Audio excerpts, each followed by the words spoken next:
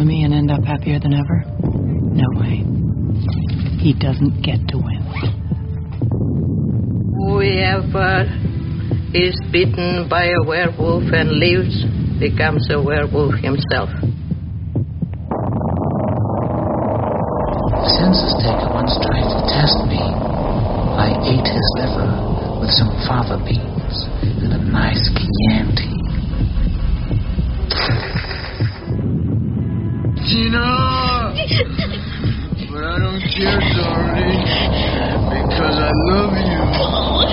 You've got to let me eat your blood. Why do you eat people? Not people. Brains. I can feel myself rot. Sid, don't you blame the movies.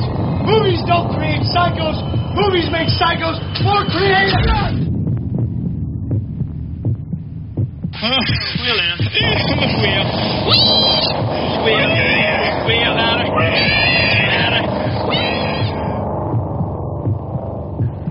Do you go out with friends?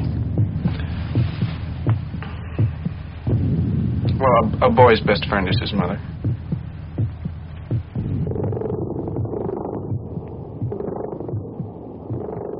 Hello, welcome once again to Dark Discussion Show, a place for the discussion of horror, film, fiction, and all that's fantastic. I'm one of your co-hosts, Phil, from the state of New Hampshire in Connecticut. And with me is Eric from what state? I am from Michigan, also in Connecticut. Indeed. And in the state, well, not in the state of New York, but from the state of New York? Hi, this is Mike. Mike, how are you, sir? I'm fine, Phil. How are you? Doing all right. And we do have someone from the Commonwealth of Virginia. Hey, this is Barrett. Barrett, how are you? Good. All right. And we do have some of our other co-hosts from the state of Michigan. Missouri, actually, Missouri. Yes, Missouri. Big difference. And who's that? This is Kevin, and I'm doing just peachy. Indeed, indeed. And we have a Connecticut American. This is Chrissy. Chrissy, how are you? I'm good now that I have coffee. Excellent. And then we have a special co-host from another podcast from Connecticut as well. Oh, hey, this is Leo. Leo, from where are you from? From right here, Connecticut. That's true, but what other podcast do you do? The Dorkening Podcast Network. A bunch of other stuff. I do Splash Pages, The Dork Night, Comics Paradox, Midweek Geeks, and Still Token With. Yeah, so you're always busy, almost every night, it seems. Yep. Yeah. And he is literally from right here because we are literally in his living room. Yes. He's hosting us. He can't be any more from right here unless we're in the hospital in which he was born. That's true. That's true. But we do have two other folks here today.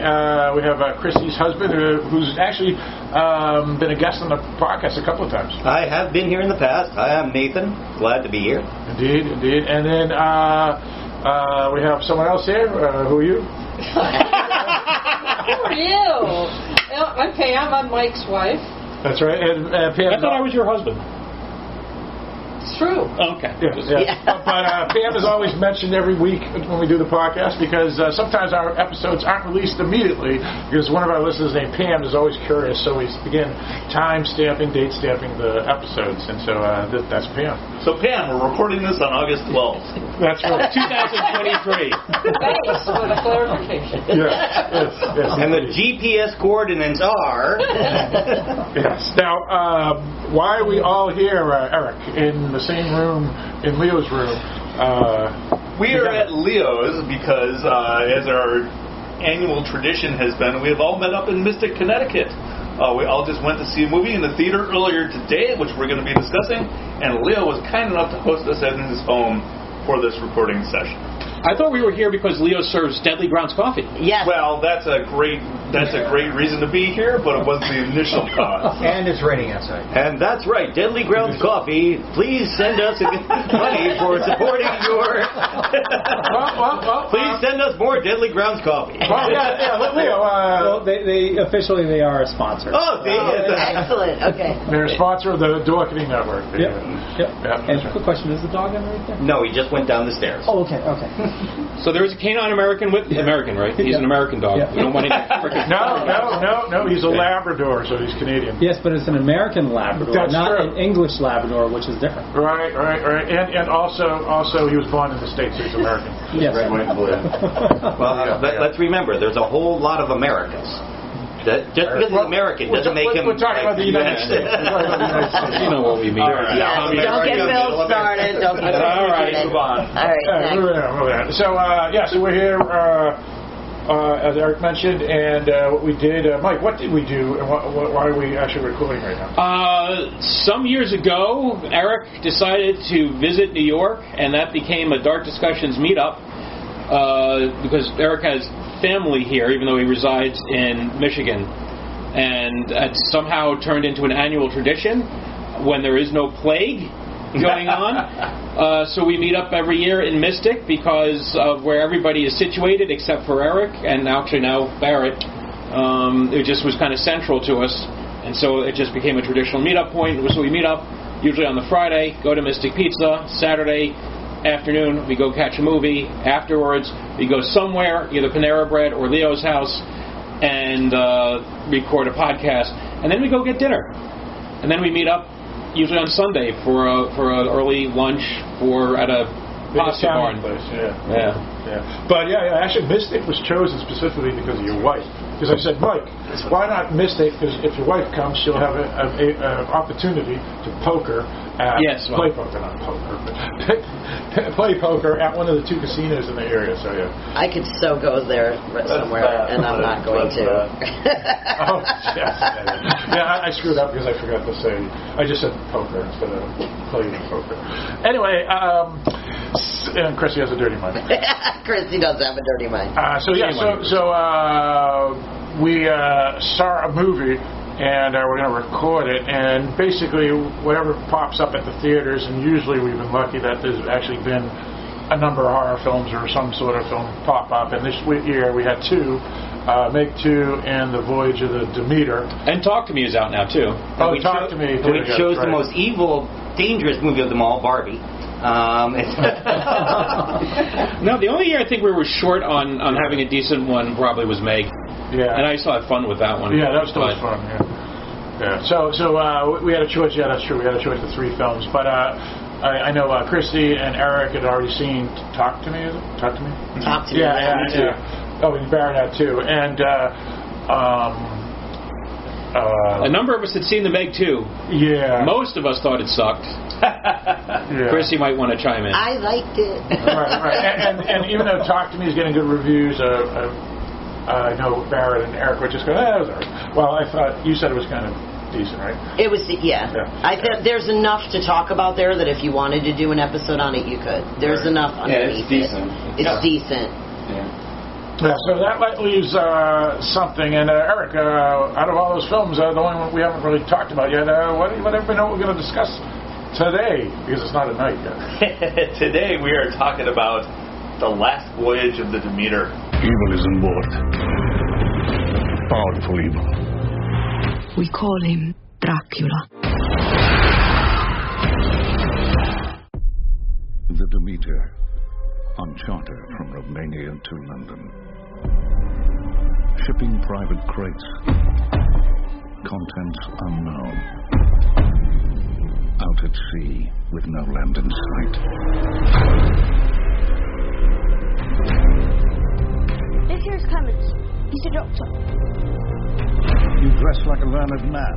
University of Cambridge. I know my way around the boat. Our charter has agreed to pay a bonus for timely arrival in London. Let me show you the ship. This here is Huckleberry.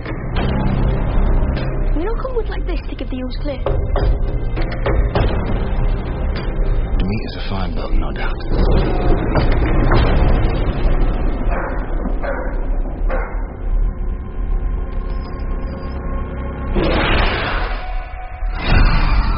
Something ripped apart the animals. All the livestock? This looks like a bite. Search the ship. Everywhere. Evil is on board. Powerful evil.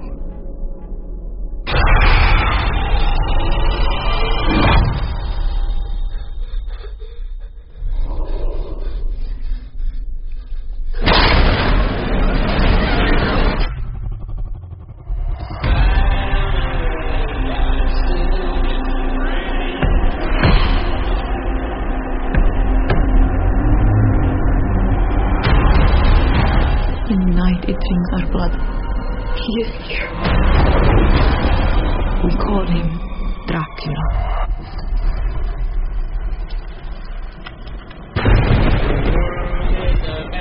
He's coming! Did you see the size of that bloody thing? I want to kill the cursed thing. He is on this ship, which means we will never leave him.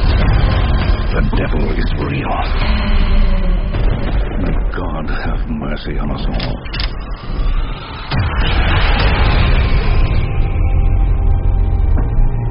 That's right. The Last Voyage of the Demeter is based off of Chapter 7 of the Dracula novel, written by Bram Stoker. Bram, not Bram, yeah, you're right. Bran is the kid from Game of Thrones, which will tie into this in a few minutes. And brand is something you eat for breakfast. Yeah. Right. Now, this movie obviously just came out this weekend, so as we mentioned to Pam, so she would understand that we're recording on August 12th, 2023.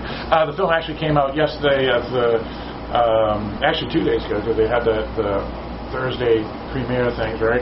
And it has a budget of $45 million. It's directed by Andre Ovredal, who is well known to most folks who listen to this podcast, because he was the director of Troll Hunter and the Autopsy of Jane Doe, and then he also did Scary Stories to Tell in the Dark, and we've done episodes on all three of those films. The movie has some folks in it: Corey Hawkins, Aisling Franciosi, Liam Cunningham, and David Dasmalchian, who are the three, I guess the four main folks that people may know. The box office is at $2.6 million up the day we record, though they're saying that it's going to be a bomb. Less than $9 million supposedly by the end of the weekend. The film is getting very bad reviews. It was down to 30. It was actually at 45%, then it dropped down to 36%, and now it's back up to 45%. If that matters to you, a lot of people don't care about reviews. It is very loosely based on the chapter, even though it claims that even at the beginning of this movie that it's based off the chapter, the little title cards that they throw out. Yeah, that's pretty much it. So I guess we can go around and discuss how we heard about this. The movie has been in development hell for years, and it's finally been released. It was originally under development with Neil Marshall, from what I understand. Even before that? Because I remember when the podcast started, that was one of the movies that we were looking forward to, and it never came about. That was before I think Neil Marshall was doing Game of Thrones episodes, so that's going back a ways. Wow, that's over a decade. Yeah. It's about 12 years. Phil, may I jump in first? Yeah, of course. I kind of wanted to take my turn first, just because I think I have a different perspective from everybody else in the room. I think I'm the only one who has not read Dracula. So, I am evaluating this strictly as the movie that was presented to me today. I know, I've been hearing it since before we even went to the movie about how it's not really the same as the book, and I don't particularly care. But I will not have that perspective, because I don't know what's in the book. As far as hearing about it, I kind of found out about it when I was checking movies to see what was going to be in the theaters when we did this meetup. I enjoyed the movie. I thought it was acted well. I liked the score. I thought Dracula looked pretty cool. It dragged a little bit at points. They could have trimmed it up a little bit, but that was really my chief complaint about the movie. Other than that, I enjoyed it. All right, sounds good. Now, Leo, you have not read the book either, so let's hear your perspective. How did you hear about this film, and what did you think of it? I heard about it when y'all told me about it, that we were going to go see it. I watched the trailer before and thought, okay. It was... I enjoyed it, but it definitely had some major, plot holes, it's definitely the type of movie where you're thinking, why the fuck are they doing that now? Sorry. You're allowed to swear. Okay. Watch fucking line. This is a curse is allowed podcast, so we don't censor it. It's definitely was a movie. That's It was a movie. Don't be afraid to kick the movie if it's down. That's fine. It definitely seemed like they were trying to reboot like the Dracula franchise for Universal Monsters.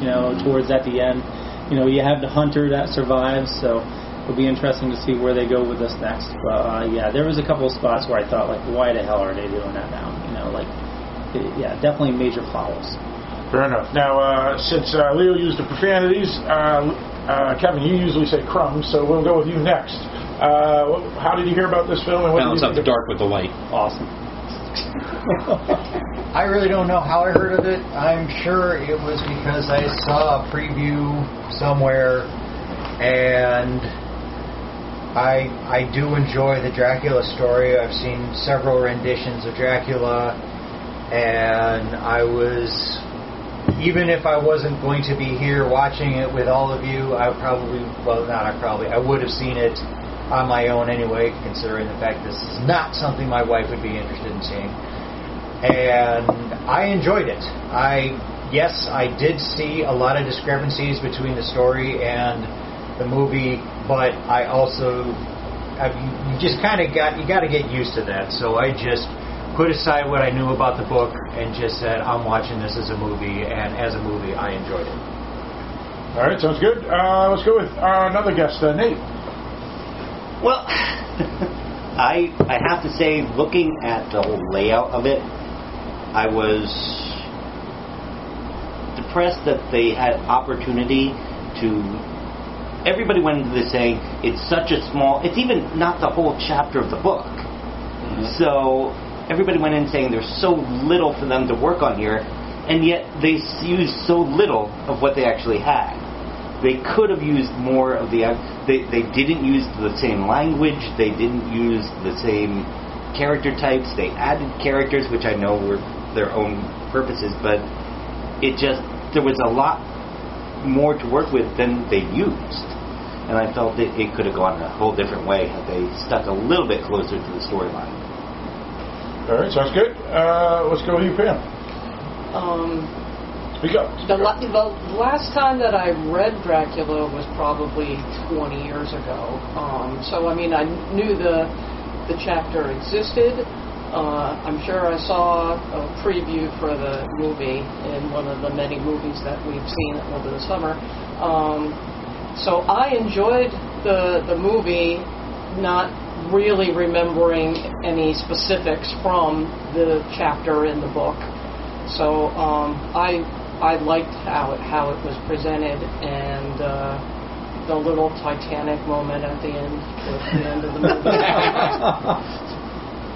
Notice she still got on the board and left him in the water. Actually, she kind of. There was room for both. She could have warmed him up. That's obvious. No, that is true. I thought that they split and she pushed him away. Yeah. Well, we'll get to no spoilers. Yeah. Right. All right. So let's go with you, Mike.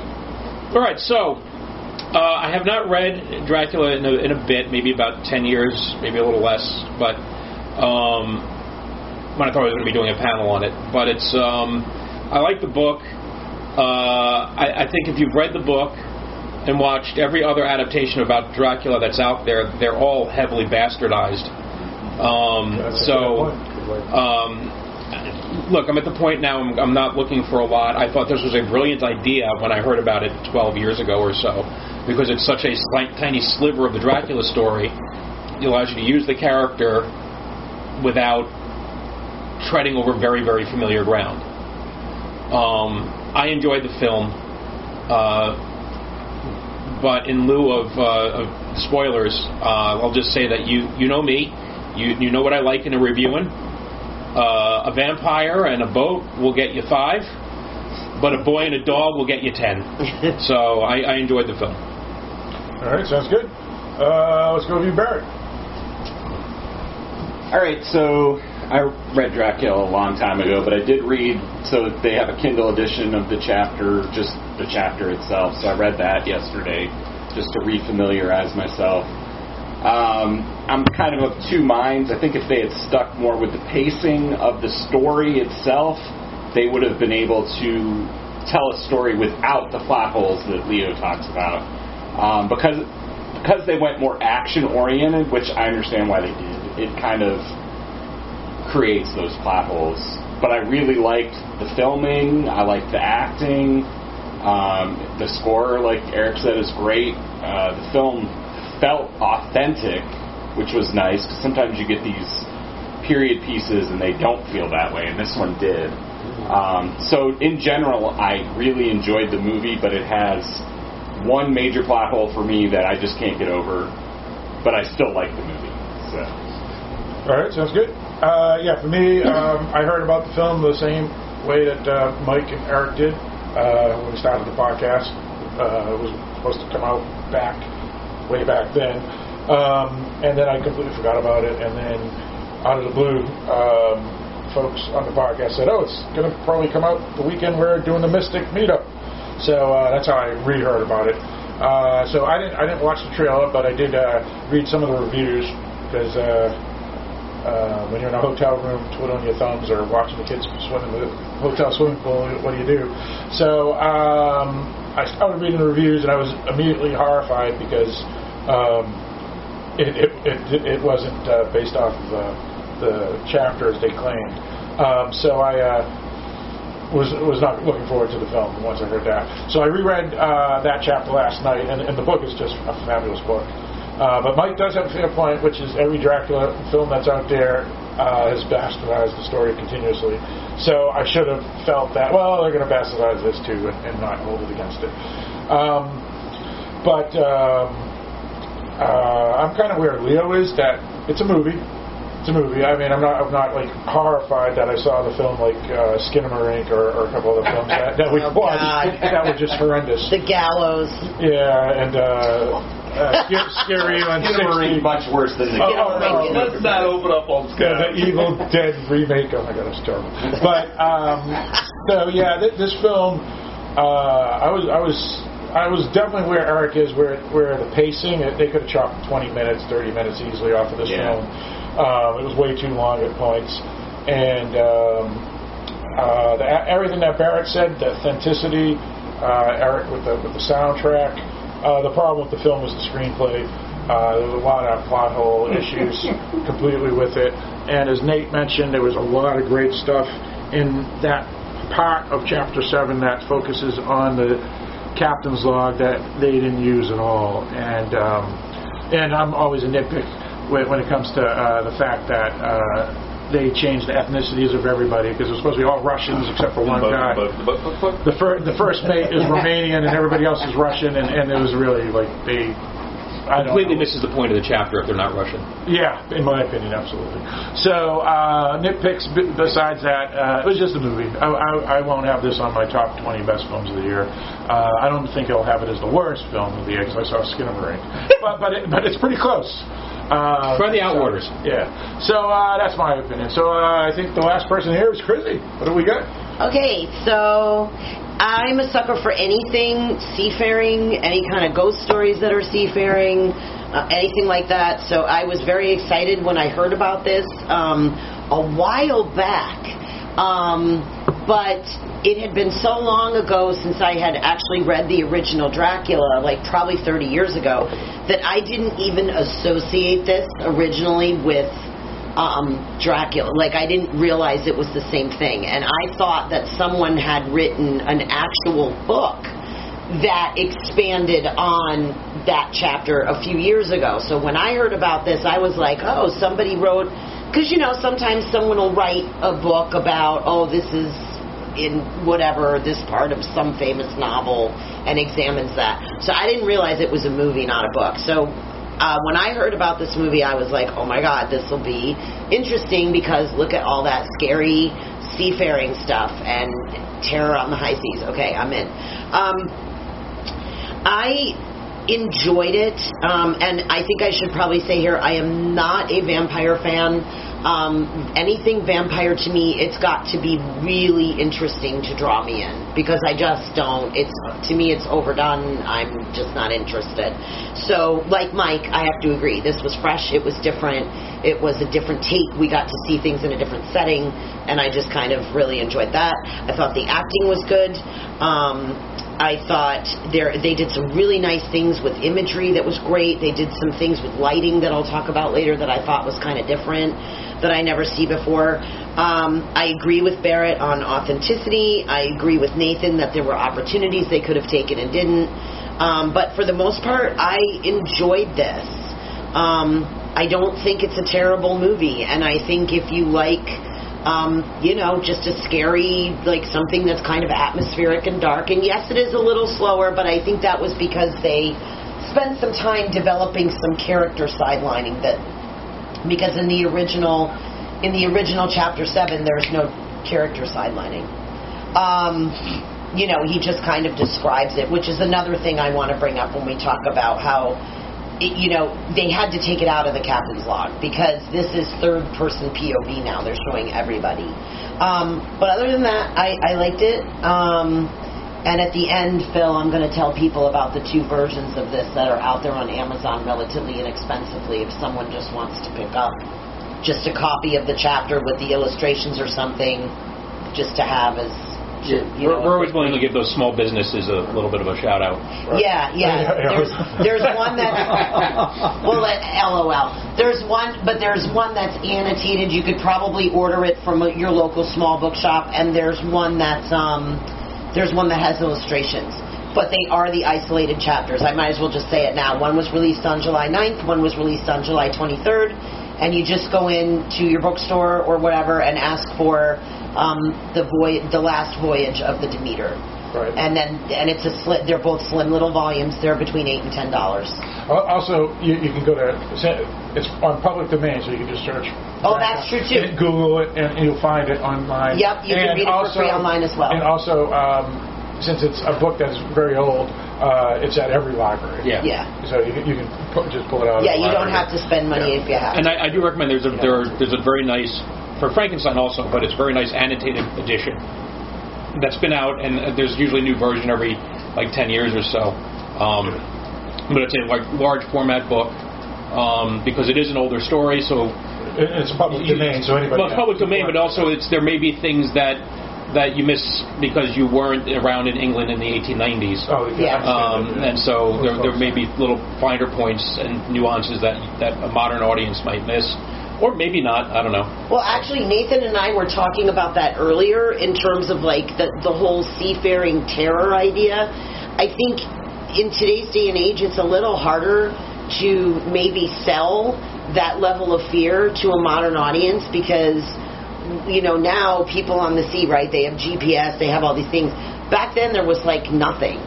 People went to sea. Right, what were we saying? They didn't even know half the time. If people sailed away, we weren't sure they were going to come back. There were still sections of the globe at the time this book was written that weren't really well mapped. So nobody really knew. I mean, they were still believing in mermaids and things back then. So wait, what are you saying about mermaids? Yeah, right. Well, and you would go off, right? Back then, you had 2 ways of travel for the most part.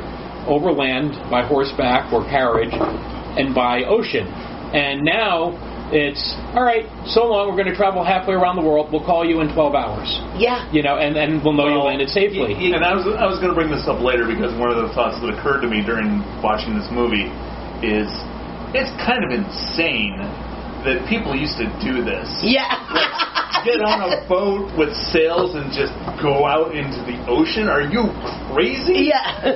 There's so many things that could go wrong. I would, not for me. Well, and not even go out to the point where you can't see land anymore. Right, exactly. And obviously at this point, the world has been mapped, so they know some direction, but at some point, they were we're going to go out to a certain point, and then if we sail in the wrong direction, we're never hitting land, was the thought. Well, and there was one scene in the movie where they were doing a storm was coming, so they were rolling up the sails to make sure they didn't get damaged, and they're hanging onto a mast with their feet on a rope, and I'm just no. That's not something the same person does for a living. I did not do that job. Let's not forget, though, that this whole book that this is based on opens with the fact that the guy crossed the English Channel and then traveled the entire way by train. Yeah. So there was no real reason for them to have to take a boat all the way around. They could have just loaded everything up on a train, gotten to the English Channel, and cross. Oh, that's very true. But this was all this is the plot point. Just like if you read Lord of the Rings, there was no reason for Frodo to travel across the entire continent. They could have gotten a boat and gone all the way around. You know, this is they needed that storyline. Yeah, that's right. Well, they could have taken the owls or the eagles or whatever. Dracula felt that was the better way to go on the water. Yeah, I have no idea. I mean, Dracula, you figure, has the wealth. Yeah. He doesn't care. He could add his own train, right? He made it, right? I mean, Well, I do think though that my original point was just I think as modern audience members, because we weren't alive back then, it's hard for us to understand sometimes or relate to these kinds of movies that are on the high seas because we can't relate to that kind of fear. Because it's not in our common, you said, I just take a cruise ship, I know where I am, blah, blah, blah. Like he said, they're standing on a rope and rolling up these sails. It's hard to relate to. And people might not know for weeks. Yeah. Right? Yeah. You're gone, and people, you may just vanish. And you went off the edge of the map. So, and I think and this is also at the end of that era, although I don't know that they knew they were near the end of that era. Right. And Stoker takes advantage of that. And that's you figure this was written in 1897, the Titanic sank in 1912, and sometime in that 15-year period, Marconi Wireless started. And now we know where ships are. Like, that was a big thing. Of course, the Titanic was sinking, but still, that was a big deal that they knew where ships were. Now, at least in Dracula, unlike Moby Dick, and me and Eric did an episode on Moby Dick, this was the Black Sea, the Mediterranean Sea, the French coast, and the English Channel, which is, in theory, even though to have the ship go where it has to go and put up the sails, as Eric mentioned, is still a horribly dangerous and scary thing. It wasn't like they were floating in the middle of the Pacific or Atlantic like in Moby Dick, where there literally are no land. This was well-known shipping areas. Right, but you also have areas with rocks and small islands and things because it's not the open ocean.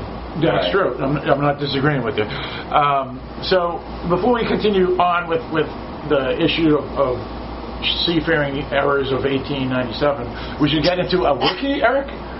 Wiki! A crew sailing from Carpathia to England find that they are carrying very dangerous cargo. All right. Yeah. I like that. That's good. Nice and You know what? Fair enough. Nice Very and big. tight, big. It's good. It is dangerous. Now, I know some people here are anti-trailer. I don't have a problem with them, but one thing I was curious about is the trailer does mention Dracula by name. Yes. And I didn't know if that was a good idea or a bad idea, because not having seen the film, it's not The Last Voyage of Dracula, or it wasn't Dracula, The Last Voyage of Demeter.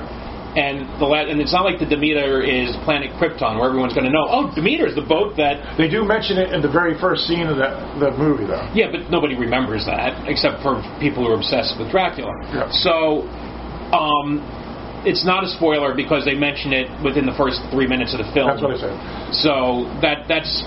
For people who are worried, it spoils it. Well, it doesn't spoil anything that you don't already kind of know from the book, which is that there's a boat, people on the boat, Dracula on the boat.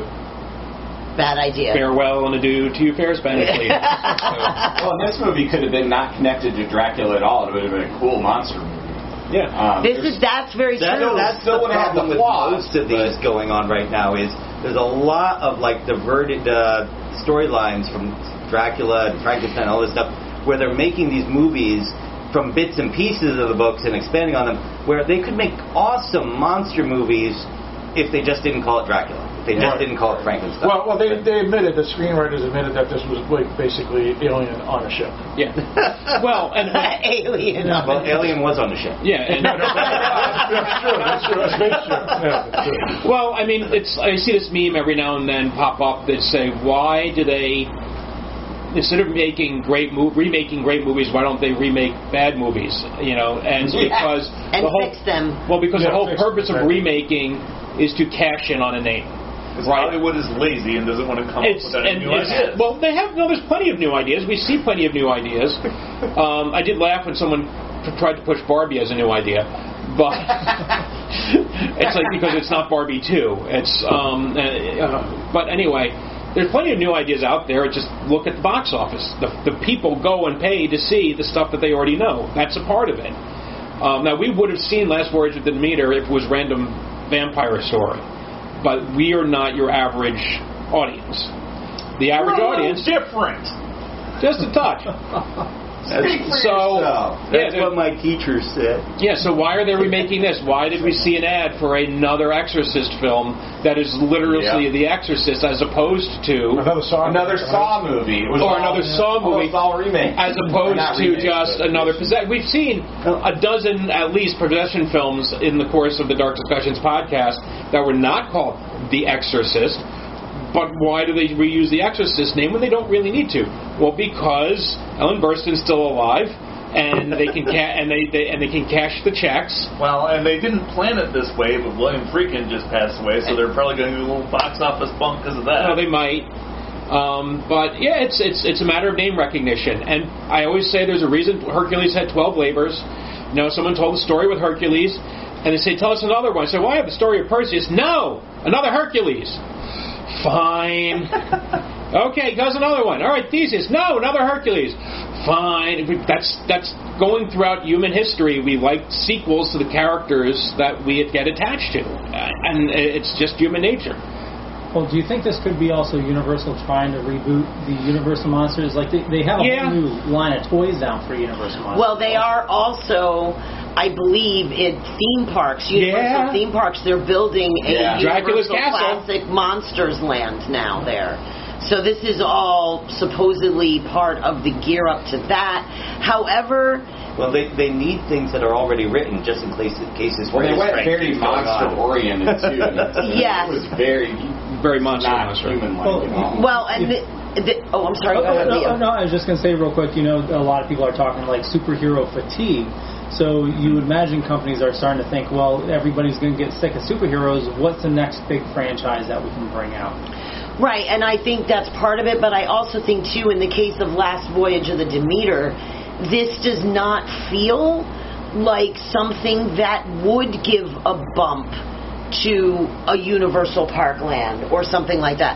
This really feels to me, or did when we were watching it, which is probably why I enjoyed it, like just someone's idea of, gee, what really happened in that Chapter 7, and what can I do with this that's just sort of artistic and interesting and make a few statements about the human condition and shit like that. This felt a little bit more artsy to me.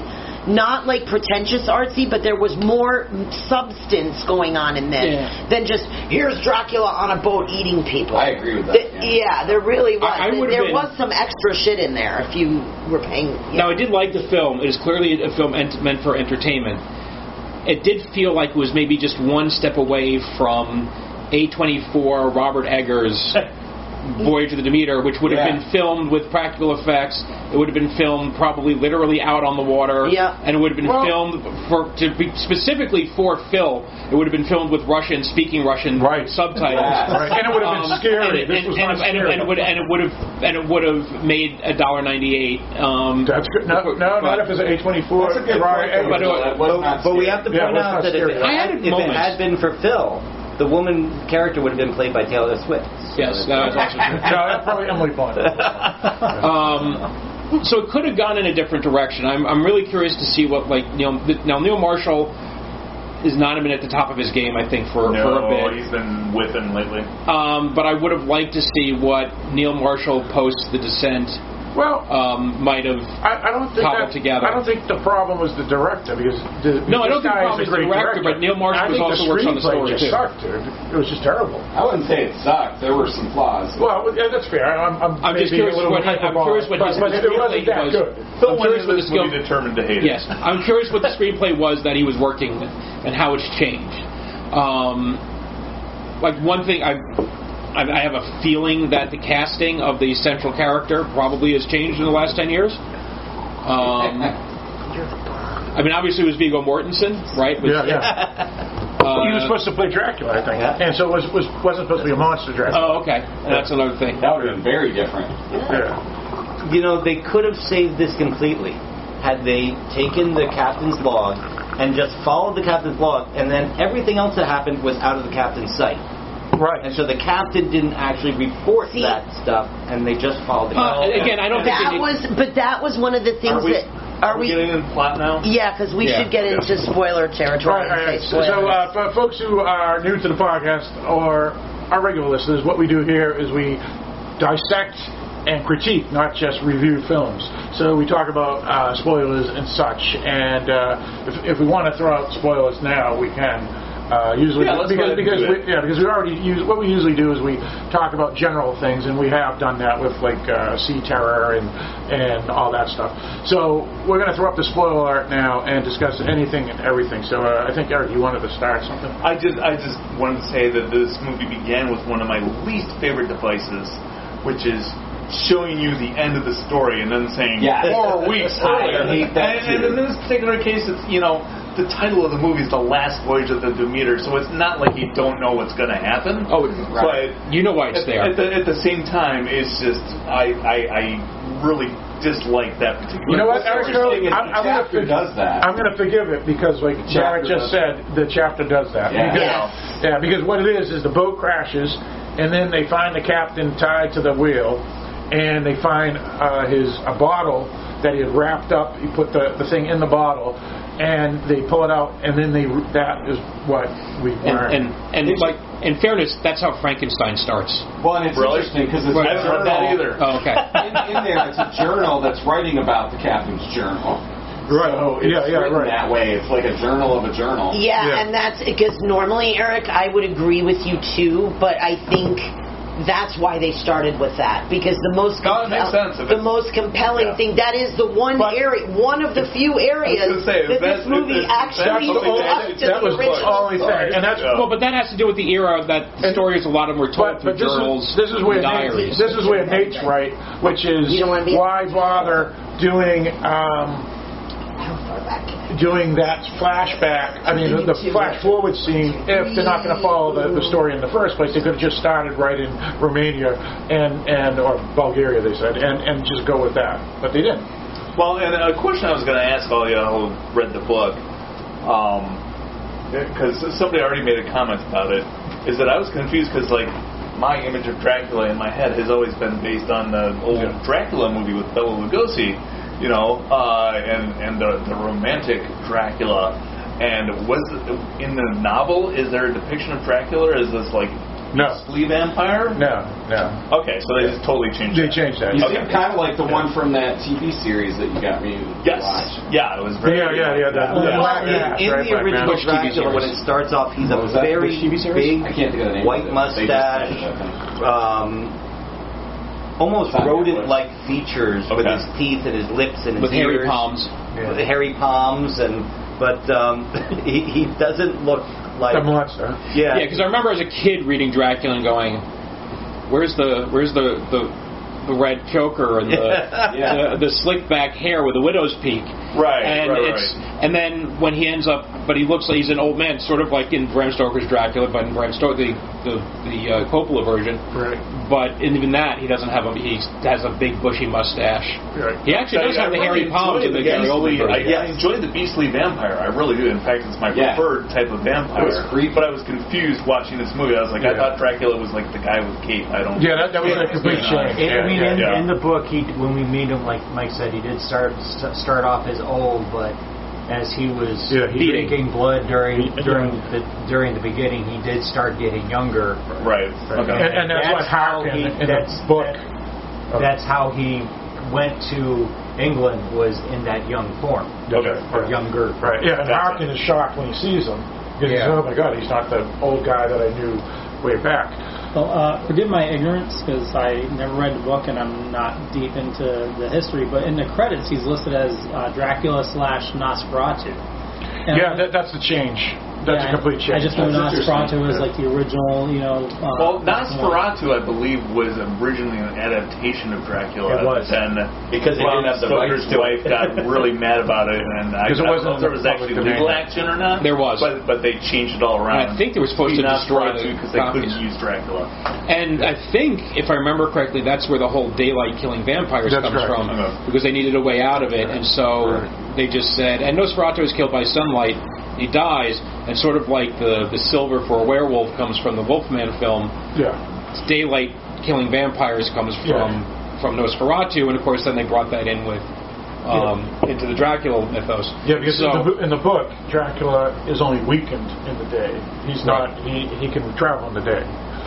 So it's very different, and Dracula's.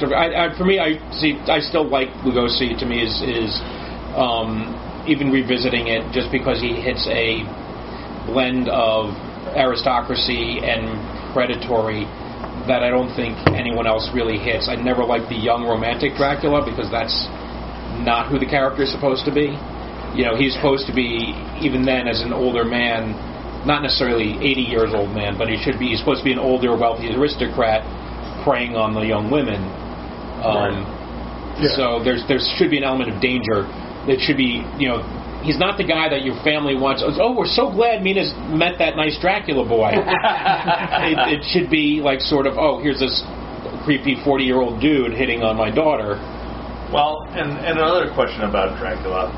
Is there, in the novel, any sort of explanation as to what he is, or did Bram Stoker just invent the vampire? That's why Van Helsing is there.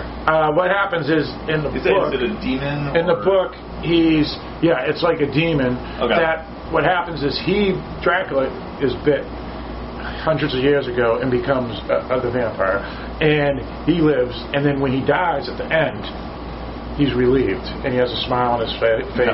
Because he had been possessed basically by a demon. Okay. Yeah. Cool. Yeah. One thing they did change in this here with the original Dracula is Dracula can't cross running water, and so when he flies to the little boat where the cook's on, that wouldn't have happened in the book. But this Dracula also doesn't have wings either. Doesn't get affected by a cross either, which I know. He turns to a bat. That bugged me. Well, can't cross water. What? Is that why he was in a coffin? No, he has to rest at night during the day in the soil of his home. That's why he brings the soil to London, even though he claims it's for gardening purposes. So if he's on a boat, that makes a difference as to whether he's actually crossing water? He's not crossing it. He's not crossing it himself. He's being carried. All right, whatever. At least that's what it says in the book. But also the other one that Kevin made and Mike, which is religious items like the Bible and the cross didn't affect him while they do in the book. Okay. Yeah. Right, and I understand we're in a more secular society, and so they often take those things away. I always liked the Fright Night approach, was that you had to have faith for it to work. Yeah. I did like the fact that, because I was thinking about this when Chrissy and I were driving up, and we were talking about different ocean tales that were filled with fear, that were, they tell these stories to. I honestly think some of them, fathers would tell their kids these stories so they wouldn't get up and want to join a crew and see the world and leave the farm behind. Right. But there's also the fact that these stories of horrible things that happen on the ocean go back to the Bible. And in fact, when the cook is out on the boat, he's telling the story of Jonah, which is one of these horror tales of being swallowed by a giant fish. In fairness, I would have been perfectly fine, as much as I like body counts, I would have been perfectly fine with letting the cook get away, because he was the only person of faith and he had the cross on him, and the running water thing, absolutely, but the running water at least has kind of gotten by the wayside. Nobody remembers that except for the people who are really into this.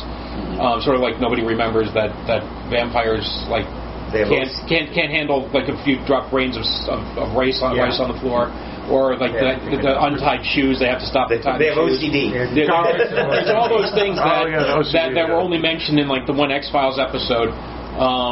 But What if there's like a puddle of water? Is that, take the cape off and cover the puddle of water? Is that where that tradition started from? That's not running. That's not running water. So it'd have to be a stream. In Salem's Lot, or a river. In Salem's Lot, they took the body of Susan, and they put her in the coffin, and they threw her into the running water. Right. So I don't remember. I mean, does the ocean count as running water? Do you have to find a current? Yeah, it would be a current. Yeah. What if you're not on the current? Can you then?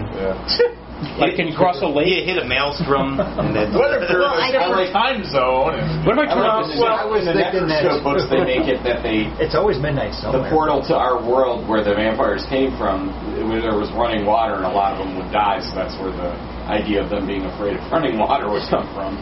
So there's a lot of things, but it's like this is like any other vampire movie, where it borrows and steals and takes what it wants and ignores the rest. Yep. I just felt that if you're going to go with a feel for that era and that period, and I think to a large degree they kind of do, that sticking with some of the traditions, and specifically with the religious iconography and I think would have, especially since they use the cross a lot throughout it. You have the one character who his body is thrown on the sails and leaves a bloody cross behind. And there's actually a point where the boy starts praying and the vampires stop. Right. Yeah. Right. So those were like, that's one thing I always liked about. I liked a lot about Buffy the Vampire Slayer. But even though I know Joss Whedon is an atheist, the Catholic Church knew what was up with vampires, and the crosses worked. Right. It's like that was a part of it. They kept that, and it's and I thought that was always a nice take. And I always said, I don't care if you're an atheist, if the cross suddenly repels vampires, you're going to go, well, maybe. No, but I truth to it. Agree with you about the cool aspect of having to have faith. That's when Kevin brought up Salem's Lot. That was probably my favorite scene out of that book, is when the priest is trying to ward off the vampire, but he's wavering in his faith, so it doesn't work. Yeah, and the funny part is later on in that book is the main vampire in Salem's Lot, Barlow, thank you, said, if you had thrown away the cross, I probably would have lost. Yes. Because he would have met faith on faith. Right. Yeah, exactly. And he was a religious man himself. He was the cross. The one I like is the scene I think it's in the morgue, where they're trying to make the cross, like consecrate the cross. Yes, with the sticks. And sort of like, hurry up, she's coming. So. Yeah, I think one of the things I did like, though, in getting back to it begs, it borrows, it steals from other things, whatever, is that I did appreciate that in the opening, they did have just a few clear statements. So that if someone wanted to go see this based on the trailer and said, oh, that looks good, but that individual had no idea about Dracula or the book. I mean, we sort of all take it for granted, but there are plenty of people out there who are not connected in any way to these literatures and things like that. Right, and I thought it was simple and clear, and it was like, bam, here it is. Let's go on. Like, not a big, long, lengthy thing, just enough so people knew where they were. And I think the main reason they put that there is not just because the book tells it as a flashback and through the journal. I think it's there because they needed something at the very beginning of the movie to tell the audience Dracula.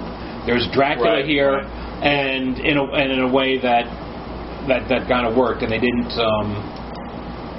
Because otherwise, we don't hear the name Dracula until about 90 minutes into the movie. Right, and if they didn't have that character, the stowaway or whatever you want to call it, they would have never mentioned his name. No, well, I mean, they could have. All they had to do was look on the damn shipping manifest. Yeah, that's true. This is signed by Count Dracula. Well, they did.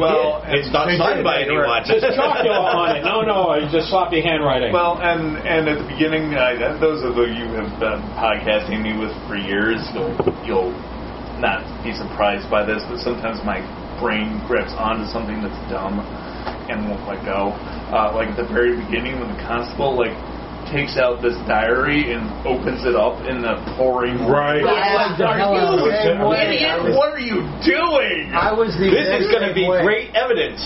Wait, why is it all flying away? It's running down the page. It doesn't have it. It's just starting to rain. Well, and that's what was great about the book is because it's a scroll in a bottle, so it's not going to get destroyed. He ripped the pages out, rolled them up, and stuck it in the bottle, and he even says that's what he's doing so that it can be found. Right. And not only that, but in the book, the ship docks, essentially. It doesn't just crash on a shore. It goes into a port and just keeps on pouring, and then hits like the sand, hits the ground. But it's next to a dock. It's like, all right, how did they do that? Sort of like the and then the Jurassic Park, The Lost World. But the thing is that of course in the book, as the ship docks, a dog jumps out and runs away. They didn't have that in this one, so you don't. I was expecting that, like, Dracula is freed by the mast, and then he gets away. It's like, you turn into a dog and you jump off the ship. What are you doing? Leo was going to say something. I was going to say, the rain, that bugged me too, but not only was it raining, it was pooling in his hat and coming down as a big stream. Well, and that's the thing. I think they felt like they needed to make it, exciting for people. But really, a derelict boat just drifting in next to a dock in the middle of the day with nobody on it, that's creepy. That's way weirder That's way more weird than it crashed in a storm. The captain was still at the wheel in the book. He was still at the wheel. And he was still, he tied himself. Yeah. But the thing is, he also had it, and in the entry it said, I also have that thing which it cannot touch. Right. He was talking about the rosary. And that thing. So that I mean, trying to set aside my knowledge of the book. It's like, all right, I like that part, but now bringing my knowledge into the book, there are a few things like that. There are a few things that could have been, like one of the things we were talking about earlier, like right after the movie ended, like Nathan was talking about the opportunities. There was, and I think I mentioned it to you, Mike, there were plenty of opportunities for the captain's voiceover narrative to actually use the real language, and it still would have been clear. It wasn't so like. It wasn't like thee, thou shalt. It wasn't like confusing. It sounded right. It was Victorian English, not real English. It's not like thou shalt never go onto the sea with Dracula and survive. If you're talking creepiness. And I agree. I think there's nothing creepy about a crashed ship where you can't find the bodies, because the ship didn't have a whole lot of bodies. And the ship had crashed. It's still in the ocean. Tides can carry people away, can carry bodies away. I think they do a body count in the beginning of the film where the captain says something. There's 5 crewmen, 2 mates, a doctor, and a cook. So you've got like less than 10 people on board the boat. So the idea that the ocean just carried away 10 of the people, and then you throw in the idea that, well, maybe there was plague on board or disease on board the ship, and so they might have been dumping bodies along the way, and then the last few people get sick and die, and they can't control the ship, and the ship crashes around. That's not mysterious. It's just, something terrible happened, probably disease. But a ship where a guy sails in with a dead man at the wheel. Right. And let's remember. And let's also remember Dracula does get his cargo, so that's going to be a lot harder to do. Well, actually, he gets his It explains how he gets his cargo, because the Russian embassy accepts the shipwreck and the cargo. No, but that's in the book. But I'm talking in the movie. Yeah, that's right. Oh, yeah, right. How does he get his cargo? And you have to remember too, in the book, the fact that the captain tied himself to the wheel, in everybody else's mind who hasn't read these journals, is to save the ship. So he's actually put up as a hero at the end. And they carry his body off, and they sail it up and down. And they do a parade and the whole because thing. Because he's a hero for having tied himself to the mast to save the ship. And, and to keep and finish the job. Right. Because the boat is accepted back by the Russian embassy in the book, because it's still a valuable ship. They did. That is one of the lines that they actually did keep from the original. He says to the doctor, as he's dying, he says, tell everyone or whatever, I stayed true to my trust. Yes, he writes that in the journal. From the original. That is in there, word for word. Now, mind you, the captain in this is about as Russian as Sean Connery was in Hunt for Red October. Right. Sure. But it's... he was not supposed to. He was actually retired to Ireland. Yeah. No, he was Lithuanian. He was a Lithuanian. And they did do the homage where at least he had tied himself to the ship's wheel, but then he was, of course, untied. Yeah, that was so weird. That ruined that. I was like, why did you do that? Yeah. And you have all of these crosses and these sacrificial images throughout. Like even in that moment where I think it was the guy that was supposed to be Irish, the reddish-haired guy, where Dracula kills him, and he splatters, his body gets splattered, and there's a giant bloody cross on the sail. Very quick. I mean, you blink and miss it. It was beautifully done. There was the guy that was tied to the post before he burnt up. He had a red cross in his neck. Yeah, there's a lot of that imagery all over the place. And again, and then the cook is wearing a cross around his neck. And a Bible he's carrying. And he's carrying a Bible. And it's just weird to me that they throw it all they throw that all away. It makes me wonder if there may have been reshoots along the way. Right. Like, was there... Well, and you look at the crosshatch covers on the cargo holds. Yeah. Now, I know that those are probably typical cargo hold covers for that time period on those ships. But they're all crosses. That's crosses. That's what that is. Well, I mean, and they had moments where the shadows were coming down and there were crosses on the deck. Like, it was really well done. And so maybe you're right about that, because I was sitting there going, they're doing a great job with all of this cross imagery. Yeah, the religious but imagery. Then they get to and they just fuck it all up. Like, what happens here? So maybe there's something missing. I don't. And here's the thing: if you're going to do that, do it. If you're not going to do it, then don't do it. Then don't do it. Yeah, I agree. Unless your point is to show at some point that the crosses don't work, in which case you have to make a point of showing it for a modern audience who knows about vampires and crosses. Right. So, and they didn't do that either. So it's not. So they didn't really do a great job with it. And by the way, I want to say the cook was the smartest one on the damn boat. Yeah. Also when the captain shows the cross, is holding the rosary, and Dracula smiles. And he bites him. I was like, that was so stupid. Because it upset me. It was like, why do they have any religious stuff in it if they're not going to follow through with religious stuff? And it's true to the character. This isn't a Blade movie. This isn't Fright Night. It isn't Lost Boys. It isn't, or Underworld. It's not some brand new vampire mythos. Right. It's freaking Dracula. It's...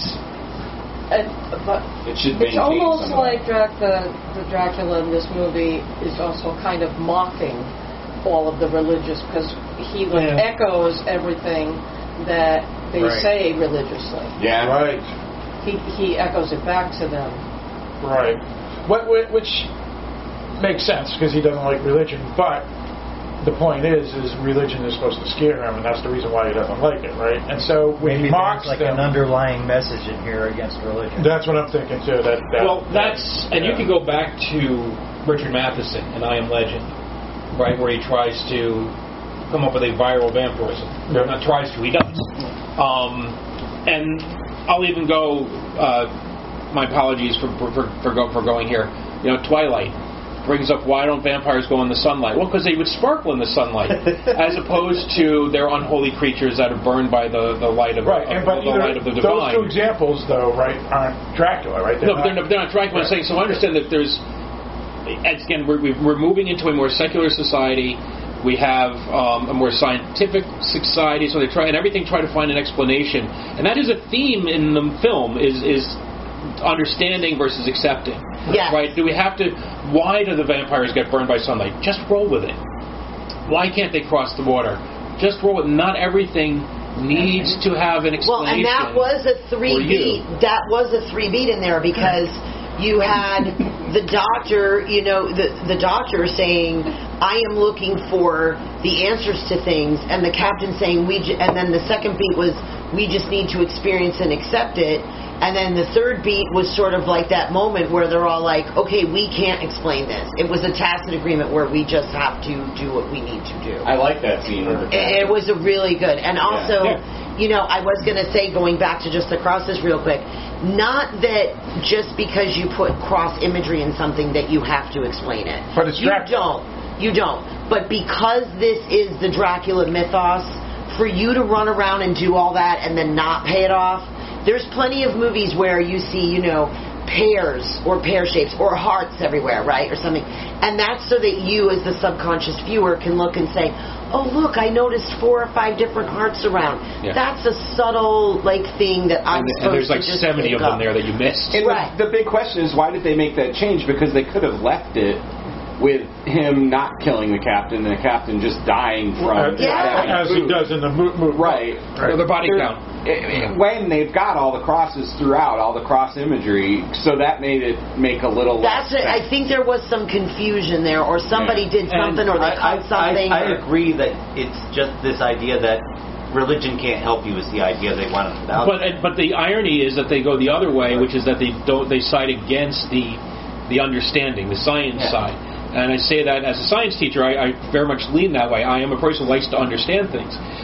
But I also appreciate the idea that some things are going to be beyond our understanding. Well, but at the end, the science doesn't save anybody, right? His blood transfusion gives the girl some time, but it doesn't save her. He's not able to save the boy through trying the blood transfusions. So his attempt at science and rationalizing and understanding this as a disease is eventually fails. So neither.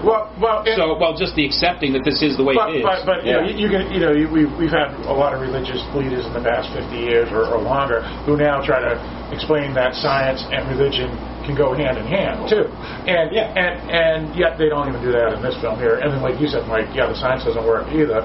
So why didn't the religion work? I don't know. It's. So then, if we wanted to just play the game, then.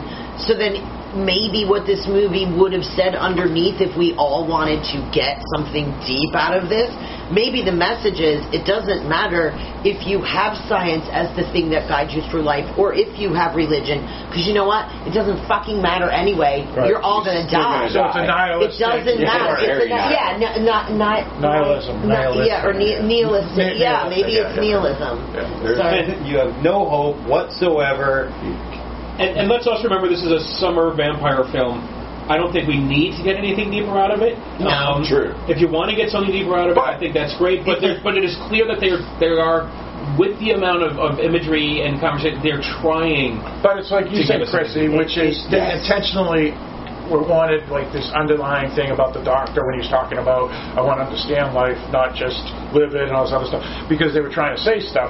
So even though it's a summer film, it's like you said it, like it's almost like an A24 art house type film. So he was there at the night. Yeah, so it was where they want. So I think the film may not even know what it wants. Well, and it is a summer vampire movie, but it's based on the epitome, the very first vampire story ever written for the general public.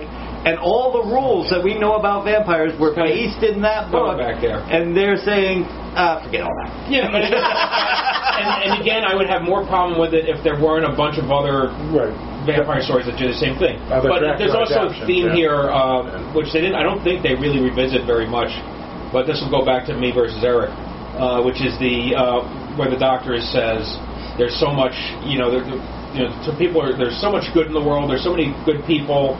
And why is there so much bad in the world then? And of course, this is where Eric would say, people suck!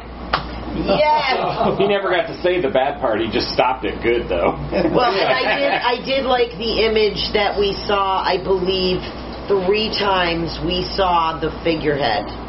And twice, the white figurehead had the black streaming, almost like it was crying. And I love that. It was violated innocence. And I was like, that's awesome. It had the sickle in its hand. That figurehead was charming. I thought it was wonderful how they did that. And an interesting thing that I wanted to mention, since you were talking about the doctor and whatever, what's interesting is that at the end, he's talking to her, and she says, my people did this to me, but I choose this.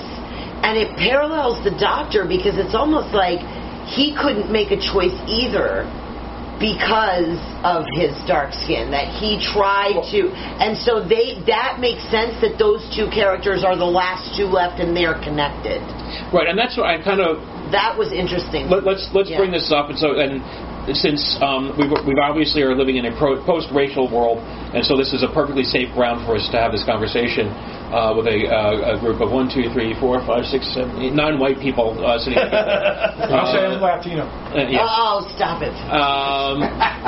You can be black, Philip. And so like I said, there's a I have a feeling that they would not have cast this doctor, and I think he does a fine job in the role. I like the fact that they do at some point address the fact that there's the one black guy on the ship, that nobody just ignores the fact that there's a lot of period pieces made now just kind of make everybody in the cast are racially sensitive and racially aware. Nobody's a racist from 1900 if you're in a movie. And especially if you're a dock worker. But no, they have at least one character confront him over it.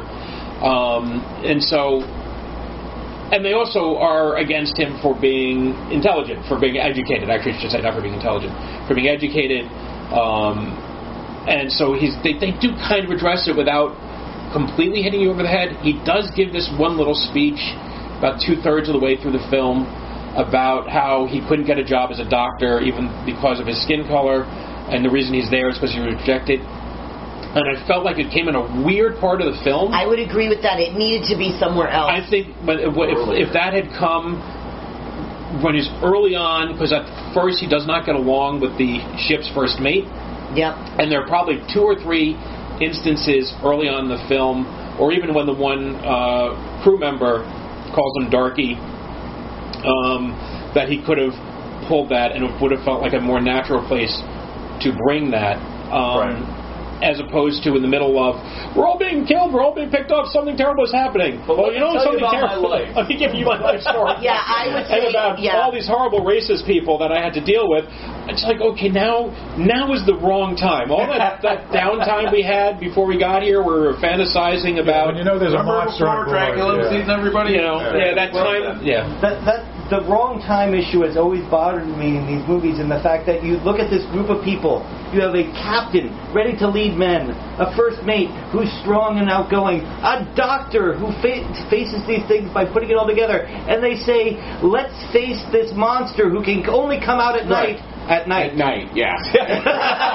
Why did they need to pull him out? We know where he sleeps. And the thing is, why did he say that? The thing is, where he sleeps. Let's get him now. Yeah, but the thing is, unlike in the story where they don't know about vampires.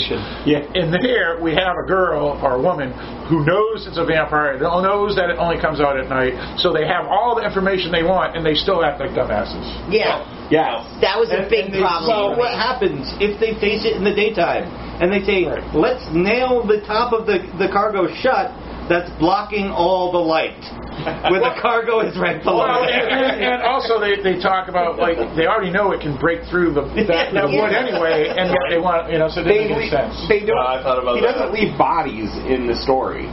They just disappear. So that's the eerie part. They don't know what's happening to them. In this, they have actual evidence that something is killing them. And they actually see the monster itself, and he smiles at them. Yeah, once you see that monster, it's time to close up the hold. We're going to the Morocco coast. Burn the hold and get into one of those. Well, I do think they make a point that they're at some point during the day.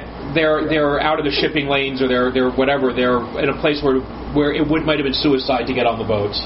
And drift off. I didn't take my chance. And they emphasize enough. But it's better than being killed by a demon. Like Alien, they emphasize the bonus situation enough.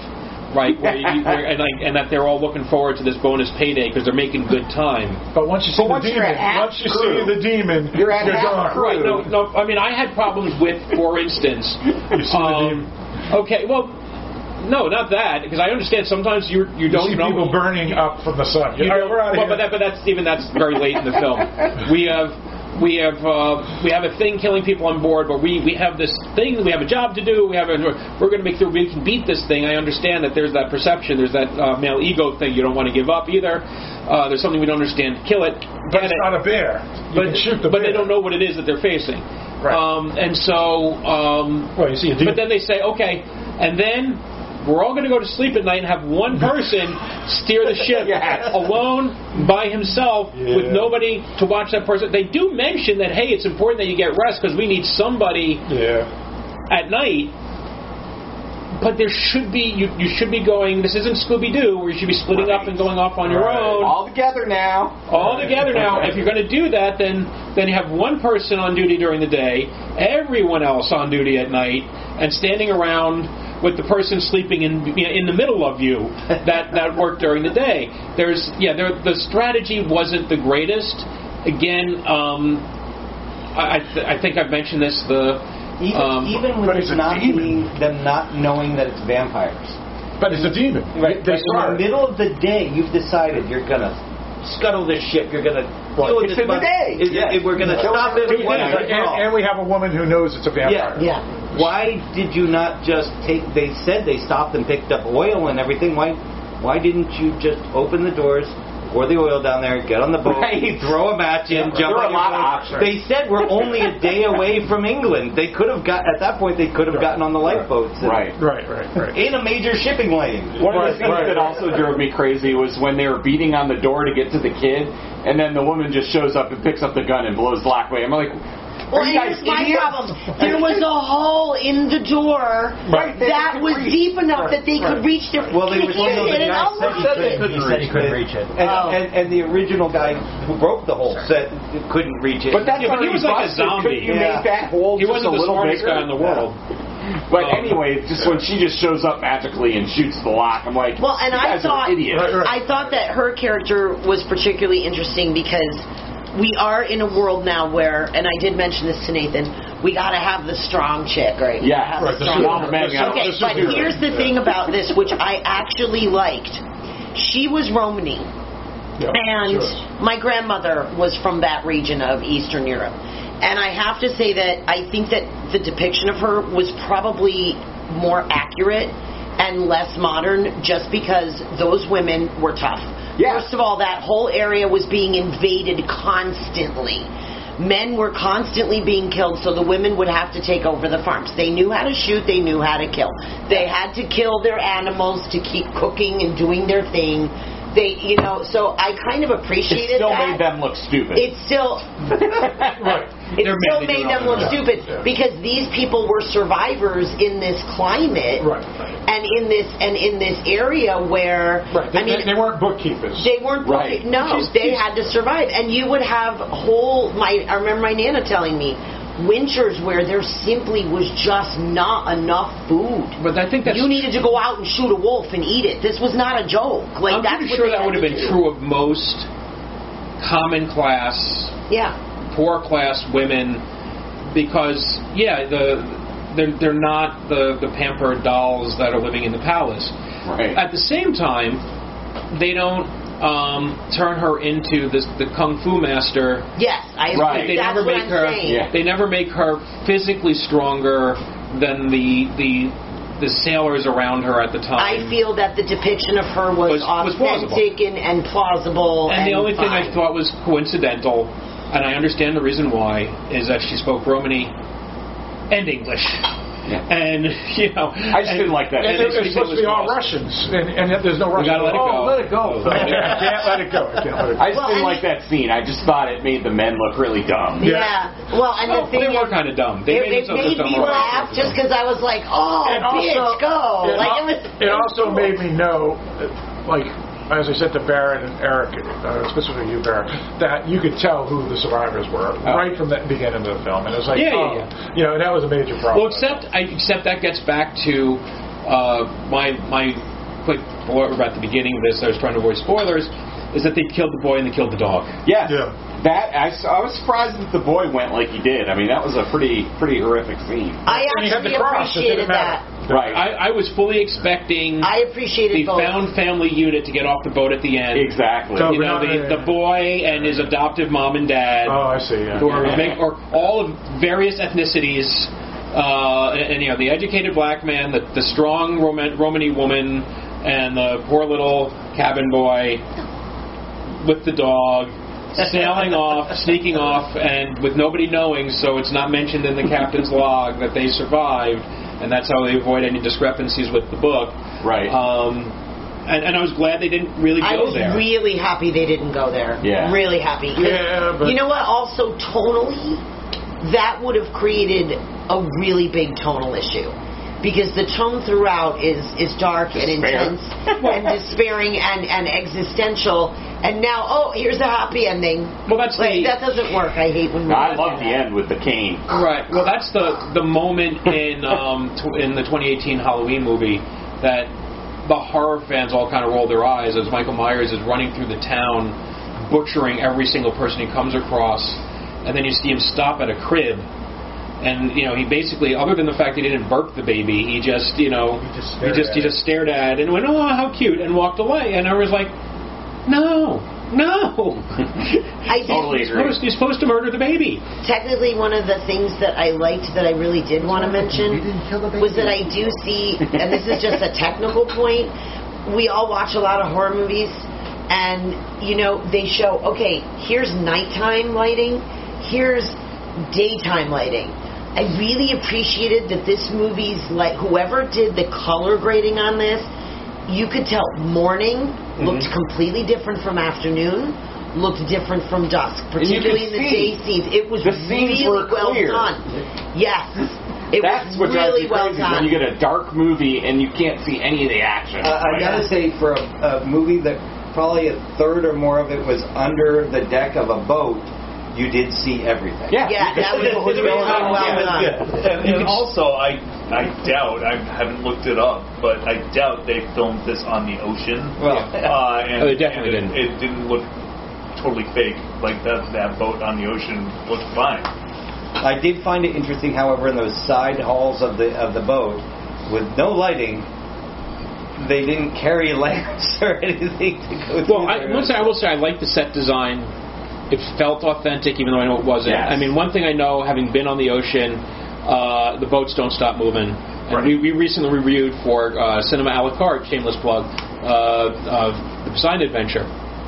And they constantly kept the camera moving to give you that sensation that you were on a boat and not on a set. The original Poseidon? The original Poseidon. Oh, I wish I had and then there was and then Jaws, of course, was filmed on boats on the ocean, and the entire movie you see the horizon bouncing up and down. Yeah. That is what it's like. Now, this is a bigger ship, it wouldn't bounce around as much, but it's also further out, it's through stormy weather, there would have been a whole lot more stuff bouncing around. But I think in terms of getting you convincingly on a period piece ship, and it was dirty, right? It wasn't like, well, since this would have been a newly built ship, no, this is an old ship. It's got like schmutz on the doors, and it's I think, and they also lay it out fairly well. So I think you have a pretty good idea where you are on the ship at any one time, because it's so important to you're trapped on the ship the entire time. It's important to have that spatial geography in your head. I would agree. Like, you knew where the cargo hold was in relation to the captain's quarters. You kind of had an idea. Maybe not exactly, but you had an idea of where things sort of were. So you weren't like, oh my God, where the hell is this happening right now? Like, Well, and I also enjoyed, I had some issues with the functionality of it, but just the cool effect of the knocking on the ship. Yes. And how it would reverberate. That sounded really cool. Yeah. I felt like people were knocking when they shouldn't have been. Thank you. That was my issue. But aside from that, it was pretty cool. That was my only issue. I had said to... This is how you knock. Yeah. When you do it, why didn't somebody come and say, yeah, what do you want? Exactly. Yeah. That was my question. Yes, we didn't really get into that until about halfway through. People aren't any different back then. Just like snooze. I was taking a snooze. Someone was snoozing. Actually, I think it would have been better. My row was snoring. Yeah. If he had said, if you knock... I thought I heard snoring. Chrissy literally elbowed me at one point and said, are you asleep? I was like, no, I'm not asleep. First that dude let out a couple of big old belches, and then he fell asleep and started snoring. Oh, that was in between you and Leo. Yeah, you snoring loud. I was like, who the hell is snoring? I thought it was Nathan. Okay. Yeah, no, definitely was not. Because I heard you scold them or whatever. I was like, okay, it was Nathan. I was like, is Nathan snoring? Because I hear snoring coming over from over there. I'm sitting here and somebody right behind me is going, Yeah. And at first I'm like, is that part of the movie? That's what I thought. It was That's really a weird sound effect.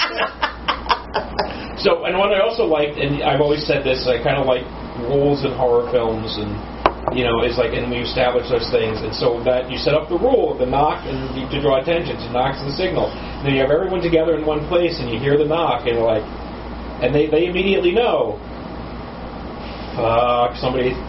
Yeah. Somebody else is here. Somebody else is here. Yeah. Well, it's the like one of the famous, like the 2-sentence horror stories, and it's the one where it's like the last man on earth is sitting in his living room, and there's a knock at the door. Right. And that's the same kind of idea. And I think, didn't they do something similar with, since he did Autopsy of Jane Doe, which I love that highly movie. recommended, more so than this film, even though I like this film. Isn't there like the thing with the bell in that? Something? Right. Yeah. It's the same idea.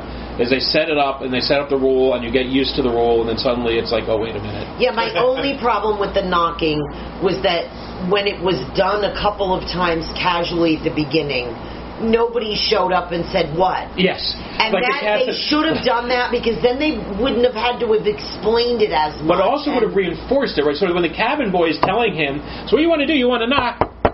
And two people come running, and then like knocks here, and then knocks there, and then it knocks there, and at no point does like the Russian dude come in here and say, "What's the matter?" I was just explaining it.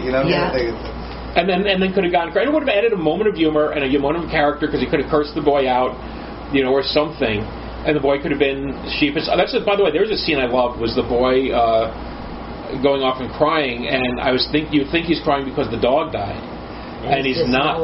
He wasn't not crying because the dog died. No, he's not. But he's crying because he failed the captain. He failed the captain. That was a really good scene. I liked that. I liked that a lot. Because that also ties in with the captain saying, "Let it be known that I did my duty," or whatever it was that he said. And remember, the captain's his grandfather, and the captain has said, "I don't want him to become part of the sea. I promised his mother he wouldn't become part of the sea, but he's already become part of the sea." He doesn't call him granddad. He calls him captain. Yeah. His whole thing is he wants to please the captain. No, it was his grandfather. Okay. Because he says he's going to retire. And by the way, I sort of chuckled a little bit, because why in every sea disaster is this going to be the captain's last voyage before he retires? Well, in this case, every tragic cop drama, it's his last day before he retires. Yeah.